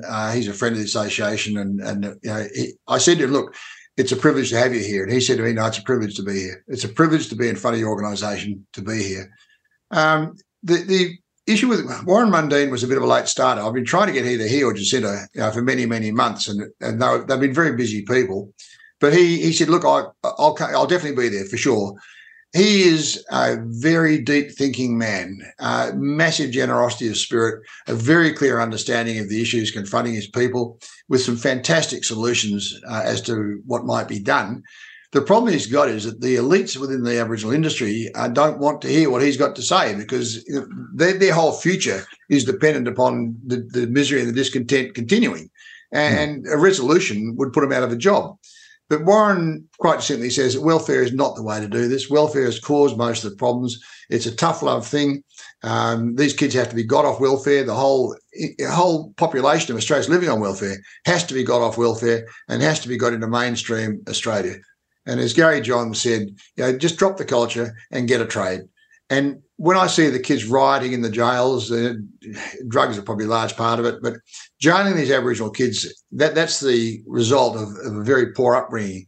But if the elders don't want white people to tell them what to do and to intercede, and they obviously don't, well, then come on, guys, get yourselves together and get these kids into school. Get them to school. For God's sake, get them an education, because with that, you can then go and get a trade. And once you've got a trade, you can go anywhere in the world, anywhere you like, a chippy or a mechanic, a welder, electrician. You've got to get a trade. And these Indigenous kids, this living on country, that is just a recipe for the continuation on of the bloody misery. They've got to be got off their country and into a trade. And look, I won't forget the expose on Sky News a few weeks ago where Jacinta Price went out to see her where her family live and where her grandmother lives. She couldn't get into her own village effectively. And then they showed photos of the damage some crim had done, or some nasty person had done to her grandmother, beaten her up. It was just horrible. Now, that's one side of the ledger, but that sits with me out of that expose. But on the other side of it, I saw Aboriginal leaders in some communities managing their young people beautifully, just everything going fine and swimmingly without the state necessarily being all over them. And so if some can do it, why can't they all? And look, that's exactly what Warren was saying. There is a way forward here, but the $100 million a day that's being spent must be spent in the wrong world, in the wrong place, because this can be done. So you asked me the question about the convention. It was a real pleasure to have Warren there. I really hope that he finds himself in a position where he has more influence. He has made a personal commitment so far beyond what ordinary people would expect. And I gave a quote at the end of his little presentation on the day, and it goes back to 1940 and the Battle of Britain, and the fighter pilots that saved Great Britain in what's now referred to as the Battle of Britain. Fought in the air, but if they hadn't won that one, then the Germans would have invaded Great Britain. So this was a battle of the absolute utmost importance, and they won it. And Churchill stood up in the Parliament and said, never in the annals of history has so much been owed by so many to so few. So I altered that, and I said, if we carry the day here, never before in the annals of Australian history will so much have been owed by so many to just two. Oh, clever. Very good. Well, there's a lot we could talk about there's a lot of things we could talk about over and above what we've talked about today. But Tony, we need to let you move on, and we'll move on and continue our show. But it's as usual, pleasure to have had you on. We do want to get the regular updates from West Australia. So look, hopefully you'll come back on in a few months' time. Oh, Don, anytime, mate. Look, anytime at all. It's always good fun talking to you guys. And I get sort of replies and emails and things from over there directly to me. And so there are people watching and listening, and it's very gratifying. And I didn't back that horse at York Racecourse the other night. I didn't. Her name was Misintention, and I thought, well, that was a bad omen name to begin with. So I didn't back her, but I'm sure people in York enjoyed their race day out. So I didn't tell you the whole story here either. I've seen our titles. Those blasted racehorses kept this farm mortgaged and remortgaged. My grandfather couldn't leave it alone. That sounds a bit like you, Don. It's a sport of kings and paupers. There you go. No, all good, Tony. Thanks for coming back on Reality Check Radio. Jaspreet Boparai and Don Nicholson with Greenwashed on RCR, Reality Check Radio.